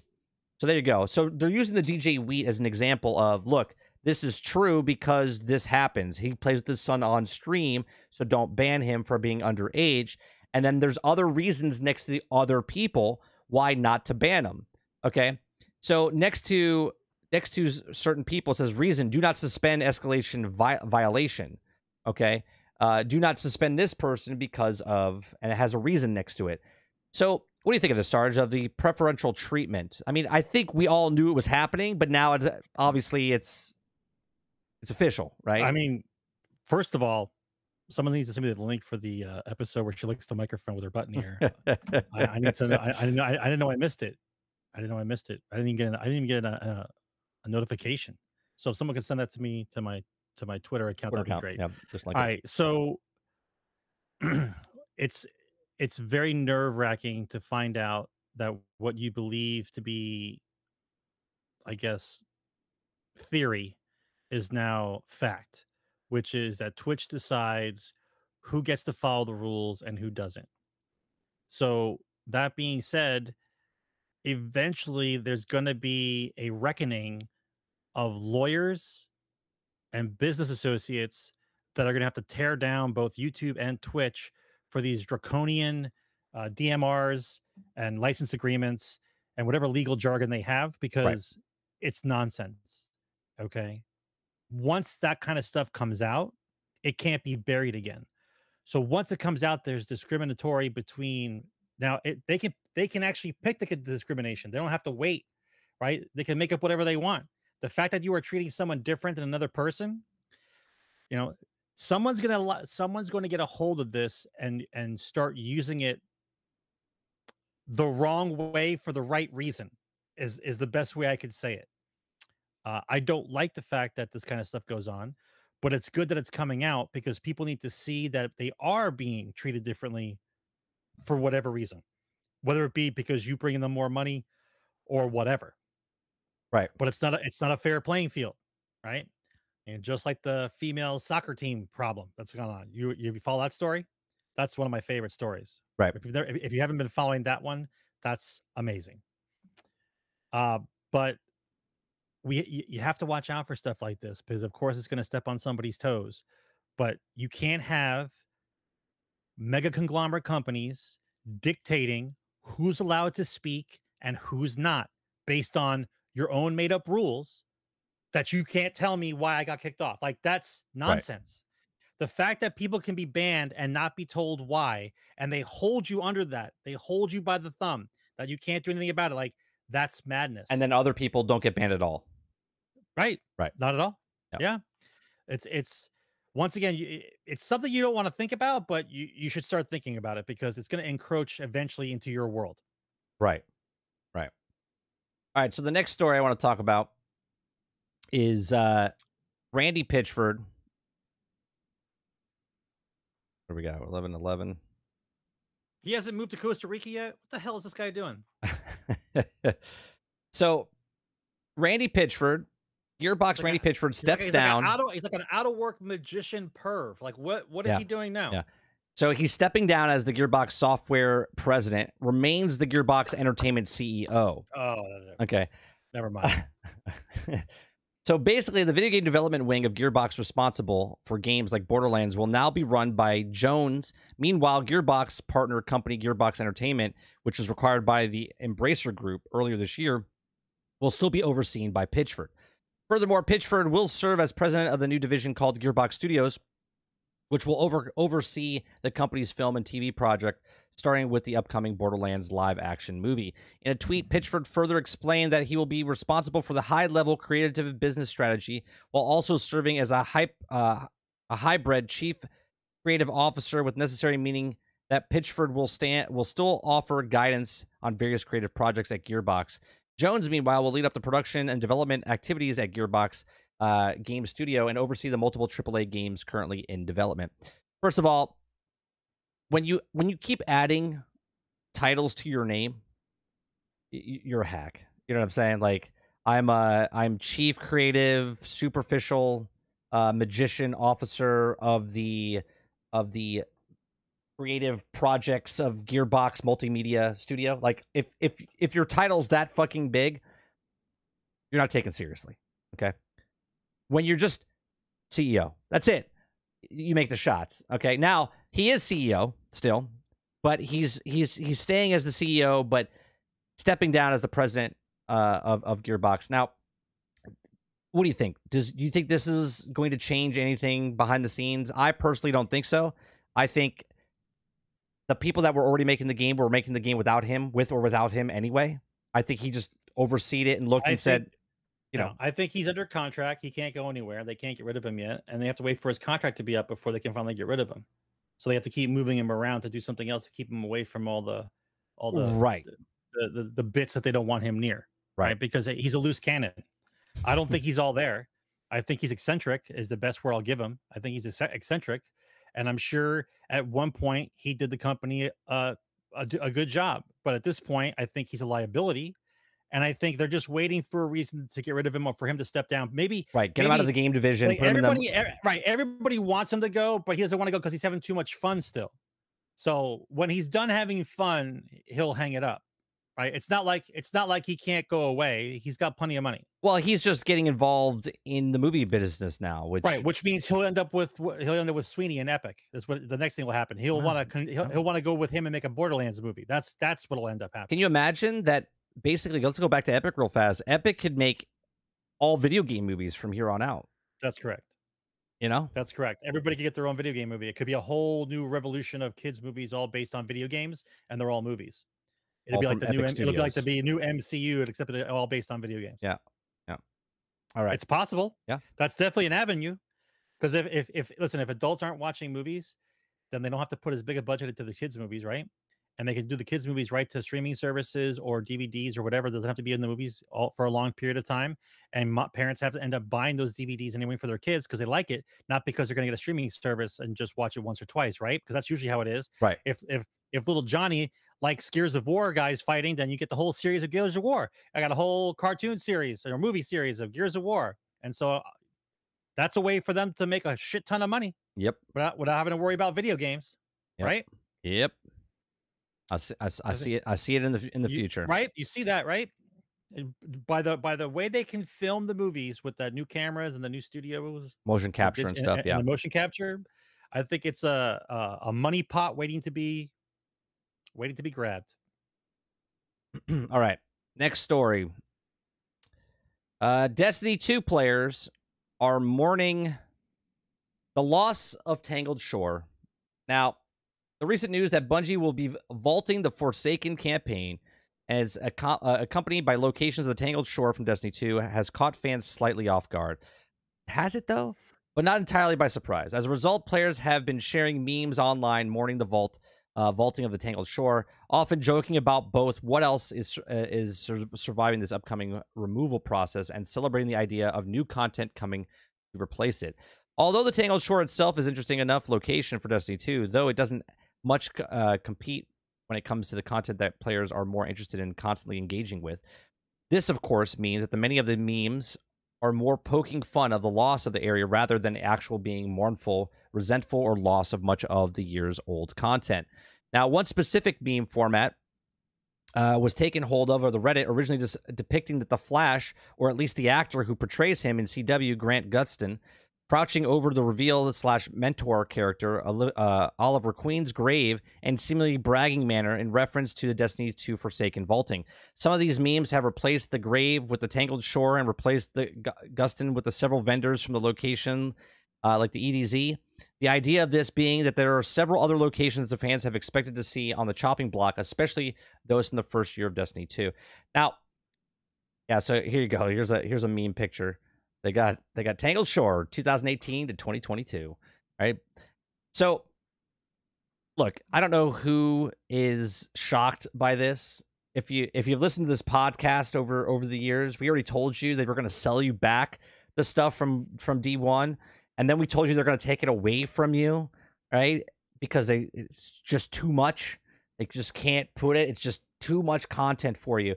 Now, obviously, they're getting rid of it because there's nothing to do there, but they're also making nothing to do there. So obviously, if they don't put something there to do, then they can take it away and tell you, well, it's no good. We're taking it away. It's for your safety. Here's my issue, though, Sarge. And it's not just with Destiny. It's with any game that kind of does this, okay? Where you buy. They have to change the word buy. Because you're not buying anything anymore. You're leasing or renting, okay? Whatever you're doing, you're not buying it, because you're telling me that I bought Destiny 2, okay? Let's say my son, who's now 7, maybe 8, going to be 8, okay? I go, hey, you want to play a game called Destiny? He's never played it before. Sure, Dad. Oh, I'm sorry, you can't play Destiny, right? I can still play Destiny 1, mind you. I can still play Destiny 1. All of it. They didn't take that away. They didn't vault that. They didn't take it away, right? It's on a disc. I can put it in my system and play it. But D2, I can't. I can't play the main campaign. I can't play the next Forsaken. I can't play all of it. I got to play from where they tell me to play, but I got to pay $60 for less experience, right? And so much so, they're even getting rid of all of this off of Game Pass as well, right? So that stuff won't even be on Game Pass. So even if you wanted to play the older stuff without getting the new stuff, you can't do that either. Okay? So where do you land on this, right? Where do you land on buying or renting or leasing, or and what does it mean for the future of games here? Well, first of all, there is no future of games. If a game is always online and it's not on your system, when they decide to turn off the servers, then the game is gone forever. Right. You don't have the game. So there's no preserving history. That's number one. I know that might not mean a lot to some people, but some people like to have the history of video games. And if you can't have a piece of it, then it becomes like this no man's land. I watched Hogue Law. Okay. And he did an entire hour about this. And he pretty much says how I feel, which is he does not agree with Bungie's business model. He does not agree with the fact that being able, because of the license agreement, which is the most evil written thing ever, the end license agreement, and it's all lawyer and legalese bullshit. What it ends up saying is they can do whatever they want whenever they want, and Right. you don't own the game. Period. It's like this thing where we're going to do what we want. It doesn't matter. Either you're in or you're out. Right. And to him, that's not a business model. If I paid, and like right this minute, they're not telling anybody on the game store. They don't tell anybody that that portion of the game is going to be gone in February or April or March or whenever the game comes out. Like, it doesn't say that if you buy it Forsaken now that you're not going to have it in April. It doesn't say that anywhere. Right. It's just, we put a notice out, make sure everyone knows about it, but like, it doesn't say that when you go to buy the game. The business model is broken, right? It's not a sustainable business model, because what you're telling people is they never own the product. You're forking over money for time rented in a game, but you never get to keep the game afterwards. It's up to them to decide whether that game is more viable in or out, right? I understand why they do it, because of whatever box they put themselves in, that they say that the server can't handle it or the game can't handle it. And I don't really believe that 100%. They don't want to support it. That's just it. Right. I get that. But there's no reason for the game to disappear. Why can't it just be on my machine? Why can't I explore that part of the game? Maybe they'll sell it to you again. Off my machine at home? Like, why does it always have to be completely and totally online, regardless? Yep. Regardless. Reese it's says not it's not like you're updating it. Reese says it in chat. He says, if they don't take it away, how are they going to sell it back to you? Right? Yeah, but you have to understand that the end license agreement is the most convoluted piece of document ever. Like, lawyers can tear at each other. That's why it's so long and convoluted. Like, you don't understand half the stuff. You give away so many rights when you just click the button yes because you want to play the fucking game. It's like you don't even understand what you're saying yes to. And meanwhile, I'm not allowed to play your game until I say yes. Right. Right. And even in the license agreement, by the way, it says in the license agreement that if you are under the age of 18, have your parents read this and then have them press yes, because you're not legal to press yes. Right. Like, so I got just on the most basic level, I've got you on a technicality. If my kid's playing it and you take it away from him, he can't agree to that contract. Right. And so I have the right to say, well, then you have to give him his money back. Like, there's loopholes within everything. But the point being is the mindset of being able to take away content because, well, you should be done with it. Why are you even playing it, right, bro? Like, why should you care? Didn't you play it when it was out? Aren't you done playing it? Or aren't you done having it on your hard drive? Like, who's to say who decides when that's done or when I'm done with it? Right. I still play Skyrim. I have all these games on my shelf I can just grab and put in my system and play. I still play Skyrim. I can still play Destiny 1. Why would I play Skyrim? Skyrim's fucking 12 or 15-year-old game. Why would you play it? Because it's that good. Right. Because it's that good. You know? But the way it's portrayed, the way that they talk at you, they talk down to you on the way that they perceive how they want their game to be handled, I don't like it. Right? That's why I stopped. I stopped because it's basically it's a hamster wheel, and then when they're done with the wheel, they just throw the wheel away. Yeah. And they bring another wheel. It's a disposable. Yeah, it's a disposable thing. You know, I'm good. Listen, once again, I am happy for someone to play Destiny who's happy to play Destiny. Enjoy yourself, right? Eventually, you'll understand. It's the best I can tell you. Eventually, you'll understand. I just don't understand why they can't do it. Like, for instance, right? They bring Mars in. Like, how is before you even start this? How can I still play Destiny 1? And why? Why can I still play Destiny 1? Right. To still play Destiny 1 and all of it. Is there that many people still playing Destiny 1 that they don't have the balls to say we're getting rid of it? No, is that what that is? I think what? Well, I don't know. You know what I mean? Yeah, I don't know how they did it, but Destiny 1 is complete. Like, you can literally put it in your system right now and play all the expansions, okay, that you paid for, and play it till the end. Okay, Destiny 2, you can only play the newest stuff, right? Right. Well, the last two things or 2 or 3 things, yes. Right. So it's very strange, and I feel like if they just made their content like the moon, Mars, Venus, right? And I choose not to purchase Venus DLC for the story that's going to Venus or the story that's going to Mars. I own everything up until Mars. I skip Mars and go to Venus. right? Later I can buy Mars. And like, I don't understand. Other games, you can download the expansions, large, huge expansions that you can put into the game. Okay. Yeah, but Yet where this does game, they tell you no. yeah, but why? How can every other MMO have space to do what they want, but this game doesn't? What is it about the engine and this game that makes everything so slow and cumbersome, and it overloads their systems, and they can't deal with it? They have to get rid of it, Right. physically get rid of it, in order for the game to actually process itself. Like, you understand what I'm saying? Like, Yeah. no other MMO does this. No other MMO, none. You're right, Krebsy. Right? If they pull the plug on D1, then you can't play D1. Right. But as of right now, you can play it, but you can't play D2. You can't play vanilla D2. Right? It's Right.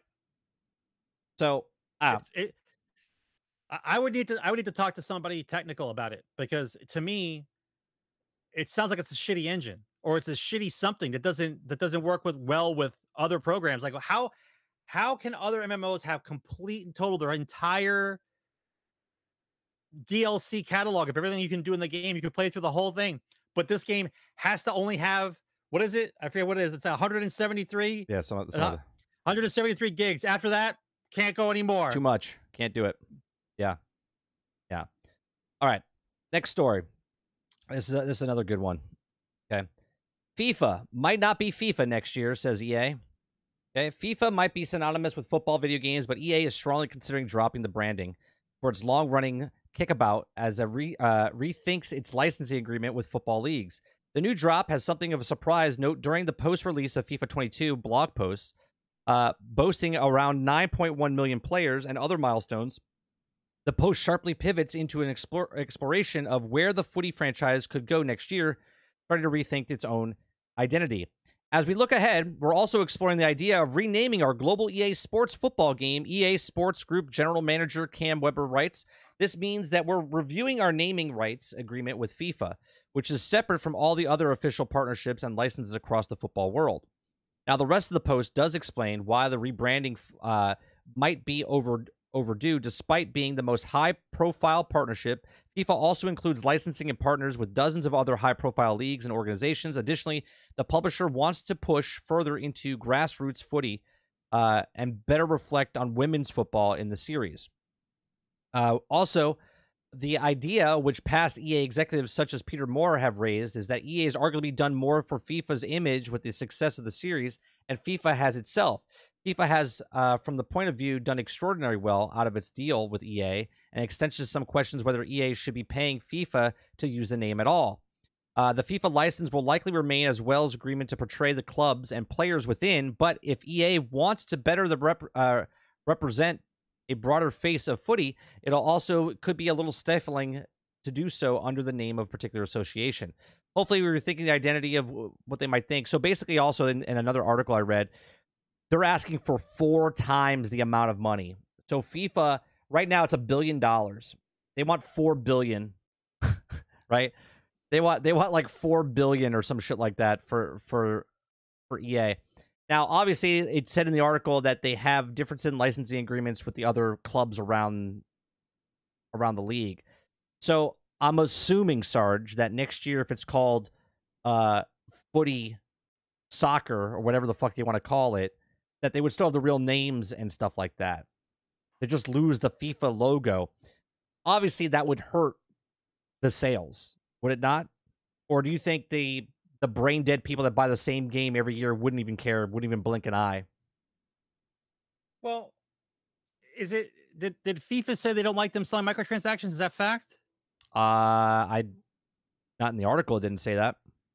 They said something about microtransactions. Isn't that what you read? They said they don't like the fact that they don't like the microtransaction model. Oh, that was the other article that I read to you before. In this article, no. Let me see if I can find the other. Let me find the other one. Go ahead. I mean, if you can't have the license for FIFA, then you can't use the names of the guys on the soccer teams. And if I can't use the names of the guys on the soccer teams, I can't sell you team packs. That's not going to happen. They're not going to let that happen. EA is going to throw them so much money it won't even matter. Right. You think that's going to? Yeah, they wrote this article for everyone to get excited that they think that EA is not going to be able to lock down FIFA again. You guys are dreaming. They make $1 billion on less than 6 months. You think they're going to stop paying the license for FIFA? You guys are dreaming. It says you guys are dreaming. It says in a new report in the New York Times states that the dispute of EA and FIFA is related to costs and new revenue streams. FIFA wants to charge EA double, sorry, not 4 times, double the amount of $1 billion plus every 4 years for the license and limit dropping the well of EA's ability to monetize beyond the game itself. You want $1 billion every 4 years? Let me make a FIFA until I'm dead. $1 billion. That's $250,000. That's $250 million a year. A year. You don't think they can make $250 million? They make $250 million in about a month. Yeah, no, a couple of months on card packs. You guys are dreaming. Yeah, they're fine. Here's another one, another article. Let me find it again. This one says... this is an article. Give me the guy's name. I'm going to write this guy an email. Give me the guy who wrote the article here. Who wrote this article. Like, this is a joke. It's a joke. Oh, man. FIFA, because FIFA found out how much money they were making. They're like, well, we gotta ask for more money for this license because they're making a fucking killing. So now we want $1 billion. Bitch, you should be asking for $3 billion, right? A year. Have your FIFA counselors sit in a room together and say, we want $3 billion a year for you to make the soccer game. It says here the report also details some of the ways that EA has looked to expand monetization with the FIFA franchise, including the highlights of real-world games, arena tournaments, and even possibilities of digital-only products like NFTs. FIFA's restriction on the EA-developed franchise would limit monetization of the association likeness strictly to content found in-game. Notably, a break in the collaboration between FIFA and EA Sports would not mean the loss of its players' likeness and rights, as a company's players' deals are separate from the main FIFA agreement. So there you go. So, yeah, they don't lose. They wouldn't care. Yeah, so they wouldn't care. This is how greedy EA is. Are you ready? Even though they make all the money in the world and all the money they need to make in the world, they'll drop FIFA like third period French just so they don't have to pay $1 billion. That's $1 billion more that EA holds on and retains so they can go do whatever they want with that money, right? That way they can go make Madden 23, 24, 25 with the same stadiums and the same characters. This is fact. This is not fiction anymore. If you're buying FIFA every year or you're buying Madden every year, you're a monkey. Okay? You're a straight up monkey. You're a monkey. Right? Give me the banana. Give me the banana. Give me the banana. Give me the banana. And you guys keep buying it. Every time you pull the lever, they give you a banana. I'm going to keep pulling the lever. But if you keep buying that game every year, there's something wrong with you. You better get yourself checked out. You better go see a doctor. All right, the next story, Dead by Daylight, rumored to be the dev could be working on a console exclusive game for Xbox. Hold on, I'll read that article in just a second. I gotta tally what we are at right now. All right. So, where are we at? So, has been one of the biggest surprises success in the past 5 years. The multiplayer horror game, originally released in 2016, won almost among a wave of horror titles and surprise secured. Now, Dead for Daylight fans appear to have a Behavior Interactive employee listing on LinkedIn for clues about what studio could be working on next. In the search, they discovered a listing for a level designer who worked on the Behavior for 5 years now, but never on Dead for Daylight. Now, most recent addition to his experience, Behavior, is his work on the unannounced AAA project, in which he worked on a level layout and combat encounters. What particularly interesting about this project are the platforms listed for it. Now, the unannounced AAA project from Cry Experience is apparently being made for both PC and Xbox One. Unlike the other listed projects, there's no mention of working other platforms, whether they're Nintendo, PlayStation, or mobile. In other words, the listing implies that the Behavior upcoming project could be a partnership with Xbox. There's been no official announcement to the effect, of course, and no potential Xbox executive Behavior project would be considered a complete rumor at this point. So, I mean, I'm just reading this just to give information out there. I don't see this as a big thing. I mean, obviously, Xbox is making moves. They're trying to buy companies or get exclusive rights. Not only are they still, like, for instance, they bought Bethesda. Bethesda had Deathloop, and Deathloop was just for PlayStation and also PC. So now they're trying to get stuff like that tightened down for just Xbox and PC. Obviously, they're trying to make the Game Pass way more approachable, more people to come in. We don't have any information on this, but there's been talks that it was at 23 million. And that article that we did a couple weeks ago, the guy said 30 million. And then Phil actually said the last public thing that we talked about was 18 million. So there's a 5 million discrepancy there. But one guy says 30, one guy says 18. The middle there was 23, right? So obviously they're going to make deals. Here's the part that will get everybody off the hook, right? Xbox target, I'm pretty sure Microsoft's target or Phil Spencer's target is 100 million users for Game Pass worldwide. Yeah. Worldwide. Yep. At 100 million users worldwide, that's $18 billion a year. Right. For doing nothing, for Yeah. having a game exist. Okay. That's 4 Call of Duties. At $18 billion, okay, at $18 billion a year, it doesn't matter. They'll start buying up whatever development companies they want, and they're going to just throw their game onto Game Pass. That's it. Don't have to worry about anything else. Right. Like once you hit a certain saturation level of subscribers, you can pay for whatever gaming system you want or whatever development team you want. You don't have to worry about you'll just call up and say, "Hey, Take-Two, we want you to make a game. Have it ready in 5 years." Right? 2 years. Here's the price tag. Here's the price tag. Right? Like, and by the way, at that point, at 100 million users, you as a development team want your game on their platform because you're going to be selling microtransactions anyway, right? 100 million users, that's a good chunk of people, right?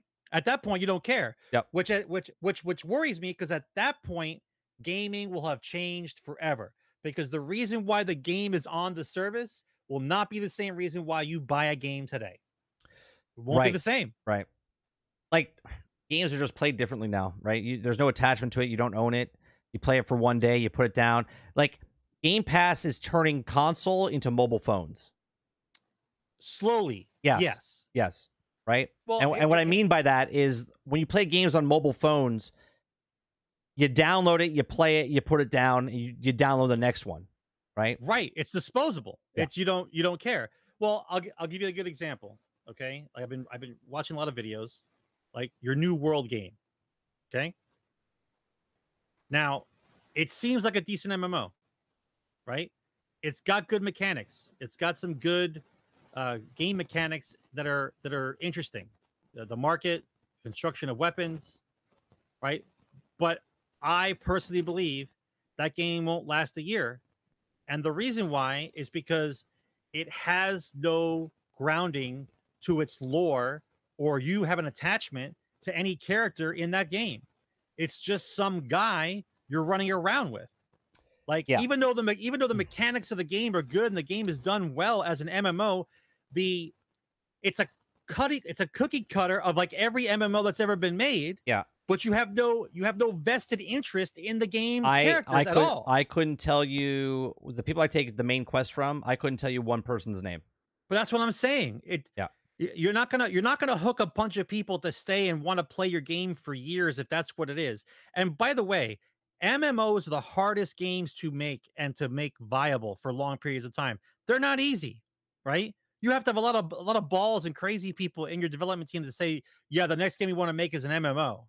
Right? Because as you may know, the field's kind of busy. Yeah. Like there's a lot of games out there and you only have so much time to play video games. A lot of people right now they're saying are burning out at level 30. Lots and lots of people are stopping at level 30. I just ironically You're burning out on level 30 in the game right now? Yeah, people are stopping playing the game. They're never going to make it a year then. Yeah. They'll never make it a year. They're burning out at level 30. Now, ironically, I just made to level 30 today. And I'm enjoying it. Like I hit 30, I was like, oh man, but I'm playing completely different, right? I'm not grinding 15-hour days to get to level 60. I'm not grinding through the stuff to do. I'm literally yesterday I played for 35 minutes. I logged on and played the market. I looked at the trade post and how people were fucking up the economy, and I was like, oh, I'm gonna make a lot of money. And I bought out the low end people that are literally making less money because they can't even pay the fee of how much they're charging for the stuff that they're putting in the thing, which makes me laugh. And I'm just like, I'll take that, right? So I'm taking all that stuff, and then I put my stuff on back on, and I make money off of that, right? I've been playing the market. I've explored. I'm exploring. I'm in 3 territories so far. I'm in 30 levels deep, and I'm only going in 3 territories so far. I have like 100 things to still search and go to because I'm grabbing every single side quest, okay, to go to this question mark. I'm like, oh, there's a question mark. Instead of me running over there to do it, I know someone's going to give me a side quest to go do it, right? So I just keep taking side quests and keep going. I'm taking my sweet ass time and I'm enjoying the game very much, but I 100% agree with you that I don't see it lasting. I'm not even in the point of PvP. I'm not doing territory stuff.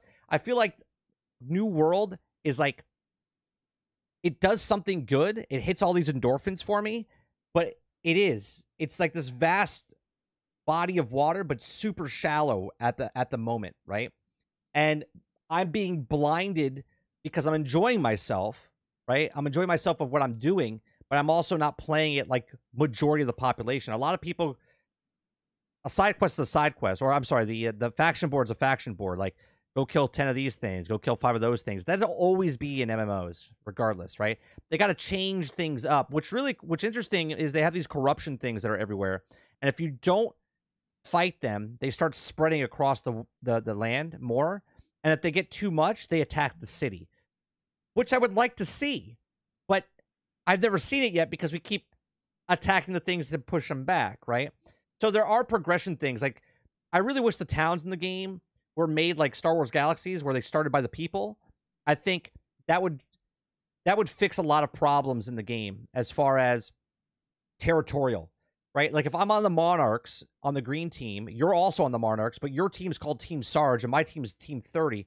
We're underneath the same umbrella, but my city is what we built with our little crew, okay? And your city is a bigger town, okay? It's like a major city, okay? You see what I'm saying? Like, you make your little things, and then they get brought in, or they're other little structures, and then other people could try to take over your towns and cities, and then you would need other factions to help you protect your city and faction if you're a smaller crew. They could have done a lot of different things in this game, and I kind of think obviously it's Amazon's first MMO.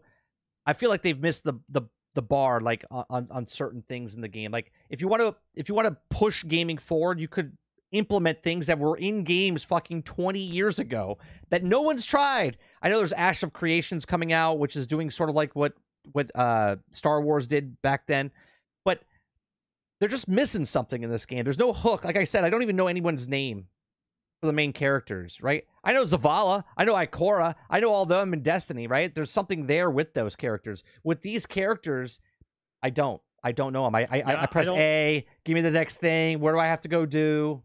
I don't think, and I know I'm being biased when I say this, but it's based on my research that I've watched people play and who I watch and the videos that I research. I don't believe the current generation of young kids understand the time and effort it takes to play an MMO correctly without being spoon-fed booster packs, time savers, whatever you want to call them. Like, they don't understand the true nature of what an MMO actually is. They want the instant gratification. I think the games have to be an MMO now has to be constructed completely different than what a traditional MMO was. I don't see them hanging out that long. You know, I look at games like WoW and Elder Scrolls Online, and it does have its fan base. It does. And I know people that do bounce around. But once again, you are talking about X number of hours in a game in order to get anywhere. You have to be in that game doing X number of things in order to progress your character in that. Not everybody has that kind of time. Right. And so the kids that do have the time, because all they do is go to school and play video games and hang out with their friends, they have the time. But unless you're really baiting the hook to want them to make them stay there, I don't see why they would. If New World puts those time savers in the game, that game's dead. If you start putting time savers in the game, that game is dead. Right? We'll have Abe call up any week now, if that's the thing. Speaking of time savers, right? I don't know if we talked about this a little bit, but the community of Marvel's Avengers is turning. Okay, Who's churning? The 3,000 The people that 3,000 play? people. Yeah. So the people that were left playing are a little mad at Crystal Dynamics right now because a lot of streamers that were brought under Crystal Dynamics as Influencers? influencers or like in the inner circle got shit on because they told them that they wouldn't put the XP boosters in the game and charge for them. And then those guys came out, the ambassadors, there you go. The ambassadors would come out and then tell their communities that no, they're not going to charge for them. They told us that they weren't going to charge for it and blah, blah, blah. And now they're charging for it. Okay. And it's like a speed bump for Crystal Dynamics, right? They told this, and then on their Discord or on their game, I thought this was funny. They write in their blog this week, they don't mention anything about what's happening, right? It's like the plane's crashing, and they're like, "What would you like to drink? You want a Coke? You want a coffee?" Like they don't care, right? The plane's like this now, and it's like it's about to crash, and they're like, would you like a headset to listen to your movie? Like they're completely oblivious what's happening. Okay. So they say we're currently working on allowing each hero to be able to obtain an exotic every week in the Omega level threat, family reunion, rather than just once per week. I've been talking about this shit for over a year now, where I said, stop restricting me from only doing it once per week. Let me run it once per week with each of my characters. Okay. Plane's going down. They're selling XP boosters and resource gatherers and all this other stuff, right? Still putting $14 skins in. They're like, hey, no one bought these skins last week. We're going to leave them in this week. Anyone want to buy these? They're here. And then they tell you we're currently working on allowing each hero to be able to obtain the exotic every week. So if you have 8 characters, you can run it 8 times, right? Imagine that. Imagine that. But what's that expression? Too little, right? A day late and a dollar short. Yeah, a day late and a dollar short. Okay, like everyone's gone. Everyone's gone. Everyone's leaving in masses. Well, no, not everyone's gone. Your 20% out of your 80-20 is still there. Right. Don't forget the 80-20 rule, always in effect. The people that are left are your 20%. That's who wants to keep playing the game. It's just terrible, really. It really is. It's a terrible way that, like, everything. If you're a developer out there, don't do what Crystal Dynamics is doing right now. Don't do what they're doing right now, because they are completely screwing the pooch right now with the paid boosters in there. Okay, but let's review. You're speaking about how they might not be able to keep the game going, and like they're going to be out on the street as a homeless person. No, all that's happening right now is they've made Crystal their money. Dynamics made their money. Yeah, they made their money. And all this is try to squeeze some more money out of the game before the inevitable death of the game. Yeah. So let's not talk about it like they're in trouble. They just did what they normally do, is sell a game and try to milk it. That's what they did. Right? That's all. Yeah. Right? I'm sure they're working on something else. They got most of their team working on something else right now. They got their skeleton crew promising you Spider-Man and making some other shit in the background. No, but congratulations. What I'm saying is, any developer out there, go watch a Crystal Dynamics stream on Fridays where they answer questions like, "Hey, is this going to be in the game? I'll take a look at it. We can't talk about that right now. We'll get that out in the future. We really can't. We're really excited to show you things, but we just can't talk about everything right now." They tell you nothing for the entire year, ever. They tell you absolutely nothing. $14, $15 skins just keep coming out. That's all it is, right? And it's just sad. Just sad. So keep you on the hook. Yeah. Got some more skins for you. Grand Theft Auto the Trilogy, the definitive edition, and more coming soon. Now, this is from the Newswire, from Rockstar Games itself. Plot details upcoming special events and updates for GTA Online. Later this month marks the very special anniversary for Rockstar Games' 20 years, and since the original release of Grand Theft Auto 3, the game that set players loose in the sprawling three-dimensional metropolis of Liberty City with a new, unprecedented sense of freedom and immersion. Okay? We'd like to extend a heartfelt thank you to all the Grand Theft Auto fans who have supported the games over the past years, decades, and your love to appreciate these games and help to push the Grand Theft Auto series forward with every iteration. The definitive edition, Grand Theft Auto Trilogy. Okay, in honor of the upcoming anniversary, today we're excited to announce that all 3 games will be coming to a current generation platforms later this year in Grand Theft Auto Trilogy, the Definitive Edition for PlayStation 5, PlayStation 4, Xbox X and S, Xbox One, Nintendo Switch, and the Rockstar Game Launcher on PC. Grand Theft Auto, the Trilogy, the Definitive Edition, will feature cross-the-board upgrades, including graphical improvements and modern gameplay enhancements for all 3 titles. While maintaining the classic look and feel of the originals, we're extremely excited to share more about these groundbreaking titles in the upcoming weeks. Stay tuned. So, prepare for launch. We will begin removing existing versions of the classic titles from digital retailers next week. For more information, please look at Rockstar Games support. In addition to Grand Theft Auto Trilogy, the Definitive Edition will be coming to iOS and Android in the first half of 2022. Cha-ching, cha-ching, cha-ching, cha-ching. Right? So what do you think, Sarge? The trilogy is coming out. Are you interested in picking this up? No, I played it already. I'm good. The people who have not, I said this before, people who have not played the game, congratulations. You get to play the better version of the game, and you're going to have a good time. If you enjoy Grand Theft Auto 5, but I don't know if you guys can actually go backwards in time after playing Grand Theft Auto 5 for so long, that you guys can go back to playing a game that looks like that, even though with the graphical enhancements. But I'm sure you guys are going to have a good time. I'm more interested, I'll be honest with you. I'm more interested if they released Vice City Stories and Liberty City Stories and remade that for the new system and sold that, because that was only on the handhelds at the time, right? And they ported them over. They ported them over to Xbox later, and they were just really grainy and just fucked up because they were for a handheld system. I would like to see those redone, and I would purchase those. I thought they had some good mechanics and the games were good, and a continuation of the stories for both those games. But as far as going out and buying the 3 games as a trilogy again, to think I'm going to play through those games again, no, I'm not going to play through those games again. I got to look. If they upgrade the graphics, like if it's just a little bit of an upgrade for the graphics, no.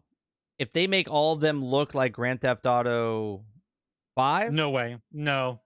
Sorry, then I'm in. Right. I'm in. By the way, this will be the I mark my words on this one. This would be the greatest cash grab ever. You think so? To resell the trilogy over again with enhanced graphics to every platform, not just 3 platforms, all of them. Okay, greatest cash grab ever. What do you mean $80? I mean, why would that be a wow factor? The games are fucking 20 years old. Like, I could get 1,000 Nintendo games on an emulator for like $1. Wait. Right. They're great games. Don't get me wrong. No, a leaker said it looks nothing like GTA 5. Well, then I'm not interested. Who's a liar? I said if it looks like that. I don't know what it looks like. I said if it looks like that, I would pick it up. If it doesn't look like that, then I'm 3 games, right? Think about this, like 3 games over 10 years old. I'm sorry, $80. Is that true? Is that the real price? 80. Yeah, if it's $80 for 3 of those games, you're out of your mind. You're out of your mind. I bet you it is. I bet you it is. Out of your mind. $80 for 3 games. They don't need that money. Over 10 years old. They don't. You're out of your mind. You think it's too much or too little? It's too much. It's the fucking games are over 10 years old. You 20 years old. You think they're going to charge $60? You think they're going to charge $60 for 3 games? No, I believe it. I don't know if 80 is a fact, but I believe that might be the price. Yeah, I believe that might be the price. They would charge something like that because it's on the new system, bro. It's on the Series X. Well, right. Was on so like 60 between 60. I say $70. I think they'll charge $70. If I could buy all 3 games for a nickel a piece or $10 each right now, and all you're gonna do is give me a graphical enhancement, barely, big deal. Right. Hey, let me tell you what the graphical enhancement means. I'll tell you what that means. A graphical enhancement of a game that's over 10 years old or 15 years old now, whatever that game came out. They make the colors brighter. Right? No. It's because it gives the people who thinking about, why would I want to buy that old ass game? That's what they say. I'm not going to buy that old ass game. They go, oh, wait, you're going to enhance the graphics? Is it going to look like GTA 5? Like, no, it will not.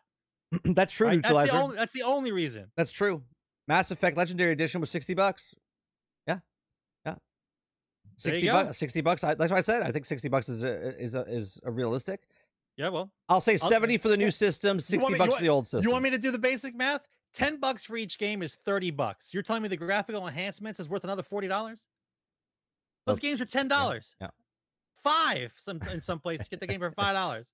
Not Grand Theft Auto Right. 5 though. It's still full price. Full price on the shelf. Full price.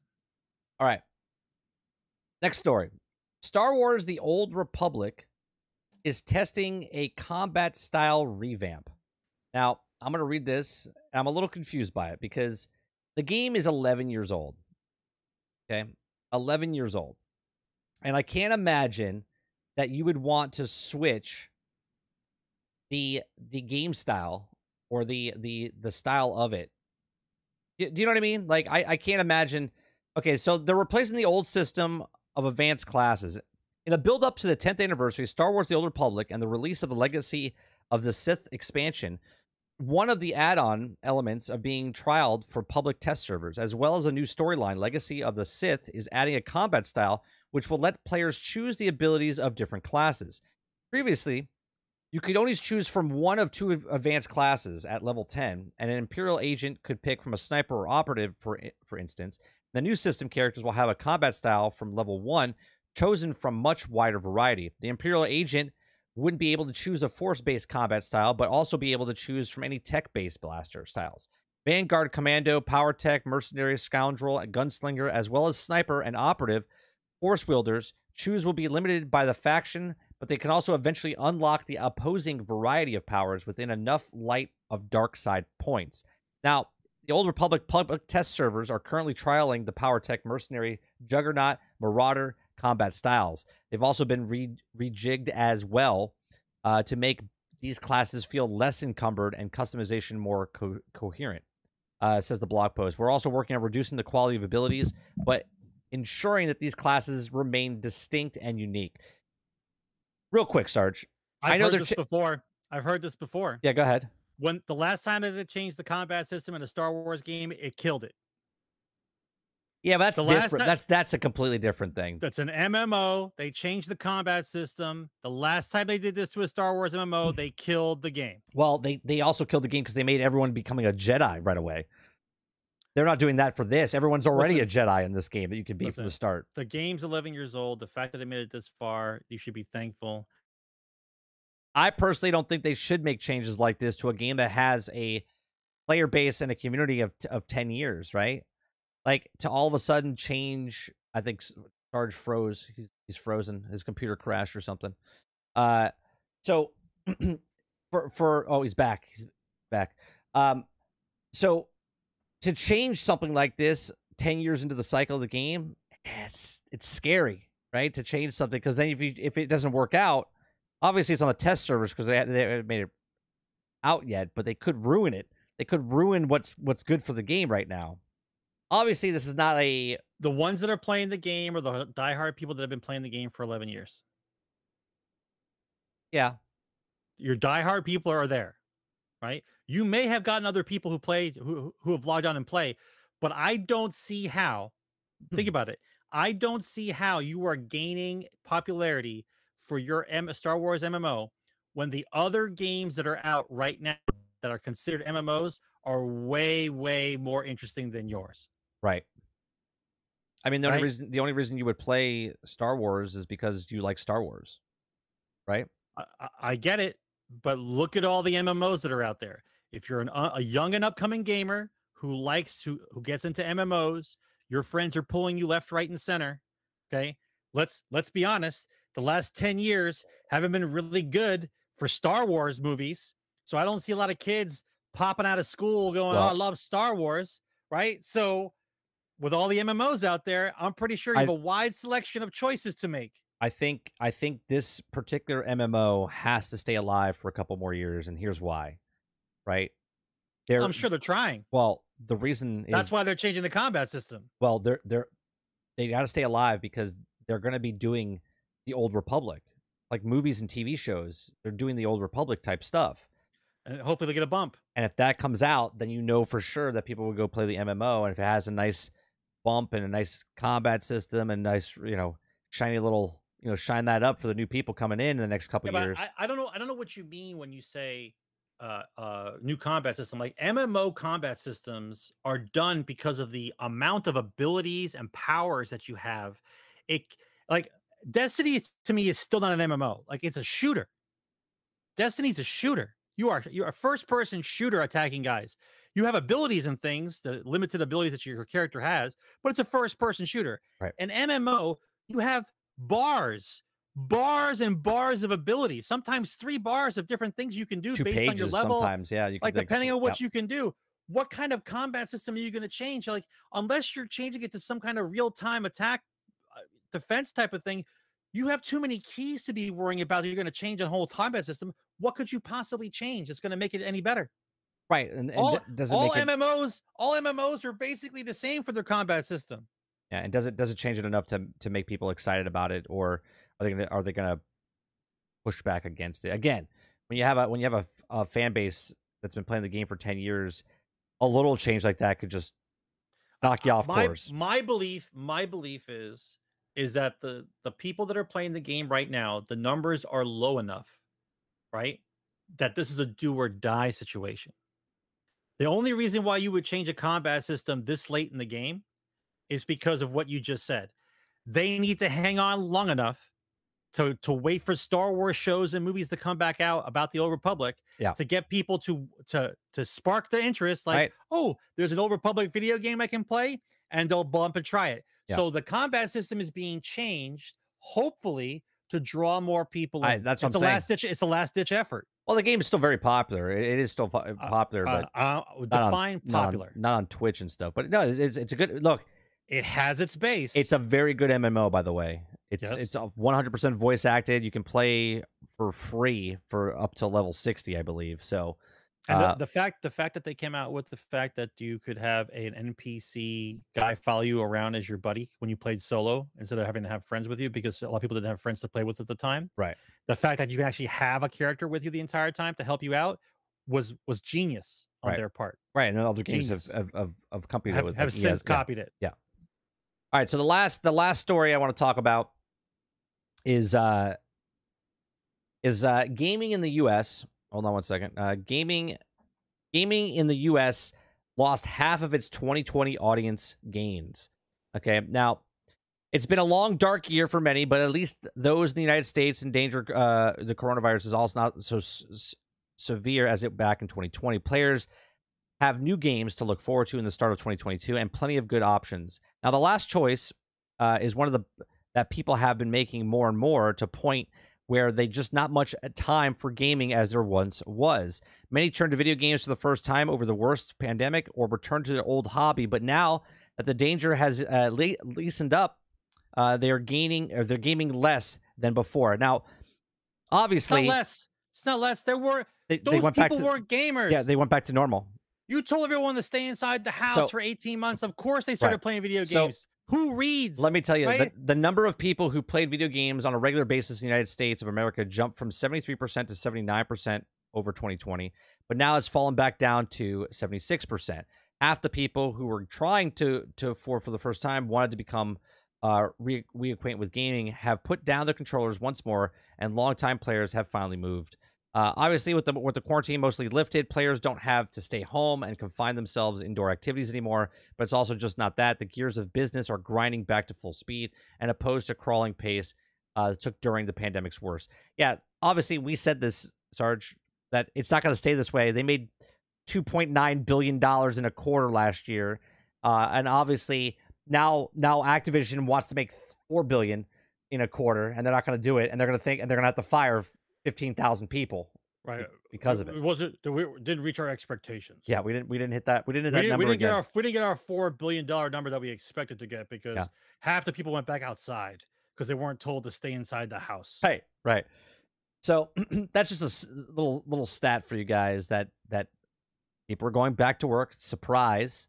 Okay, people that were gaming, they were fine gaming because they were home, but now their wife or husband's like, all right, you're done. You gotta go back to work now and make money again, right? Because now you don't have time for that, right? So that's reality kicking back in. I'm surprised it's still at 76%, to be honest with you. Okay. Well, that's because the lockdowns and the fear and everything else hasn't gone down 100%. It's slowly going down, right? Some people are always be interested in gaming, but there's some people that just like to. uh, there are people who play video games about as much as you read a book. Every once in a while, they pick Right. up a book and read it, and it's something that they like, and then they put it down. They don't read for a while. Same thing with video games. Not everybody plays video games every day. I'm a gamer. I play video game every day. Yeah, I'm the I've been same. playing since I was 4. Okay, so it's a Right. long time. And I've been playing since I was 3, 4 years later, or 3 years after him.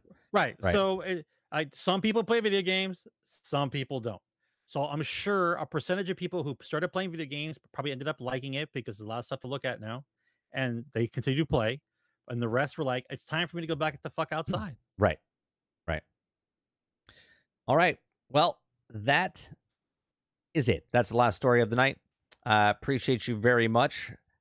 Generation X Gaming episode 282 is in the can. We do appreciate you coming out. We're here live every single Thursday at 8 p.m. Eastern right here on Twitch/YouTube. We dual stream. If you'd like to support us in any way, shape, or form, you can hit the links down below. You can go to our Streamlabs tip section if you'd like to hit it up there. For as low as $1 a month, you can help us out. Or you can hit the subscribe button over on Twitch, which is $4.99, or use your Twitch Prime sub, or you can go to YouTube and become a subscriber for absolutely free, or you could also do a membership for $4.99. Whatever you pick, we do appreciate your time. If you're here for 1 second, 1 minute, or 1 hour, make sure you hit that like button before you leave. Hit the comment section, share it with a friend. Don't forget to follow Sarge at Sarge McCluskey over on Twitter. Don't forget to follow me at 30 and Still Gaming. And Saturday, I'm going to be on a podcast called the FKN Team Podcast. I will put a tweet out once they put a tweet out, retweets. Make sure I'm going to be on as a guest on their podcast. So that'll be on Saturday, I believe at 7 p.m. Eastern, if I'm not mistaken. I'll try to get you guys more information. Which also means I'm not going to probably do a watch party this week again. I didn't do one last week, and I'm been busy on Fridays, but now on Saturdays I usually do the watch party. If you guys want to join in for the watch party, we have 2 movies up for grabs right now. If you go to the watch party section of our Discord, one's with Bruce Willis and one's with Kevin Costner. They're both Netflix films. I forget the names of them. I think one's called The Runaway and the other one's something else. I forget. But we do the one with Bruce Willis is called Too Old to Run. Yeah. and who was the other guy again? Kevin Costner. And Kevin Costner is Too Old to Die. That's the other. never gonna die. It's called Dead Cup. All right. So appreciate it very much, and you'll see you guys on the next one. Take care. Take care, guys.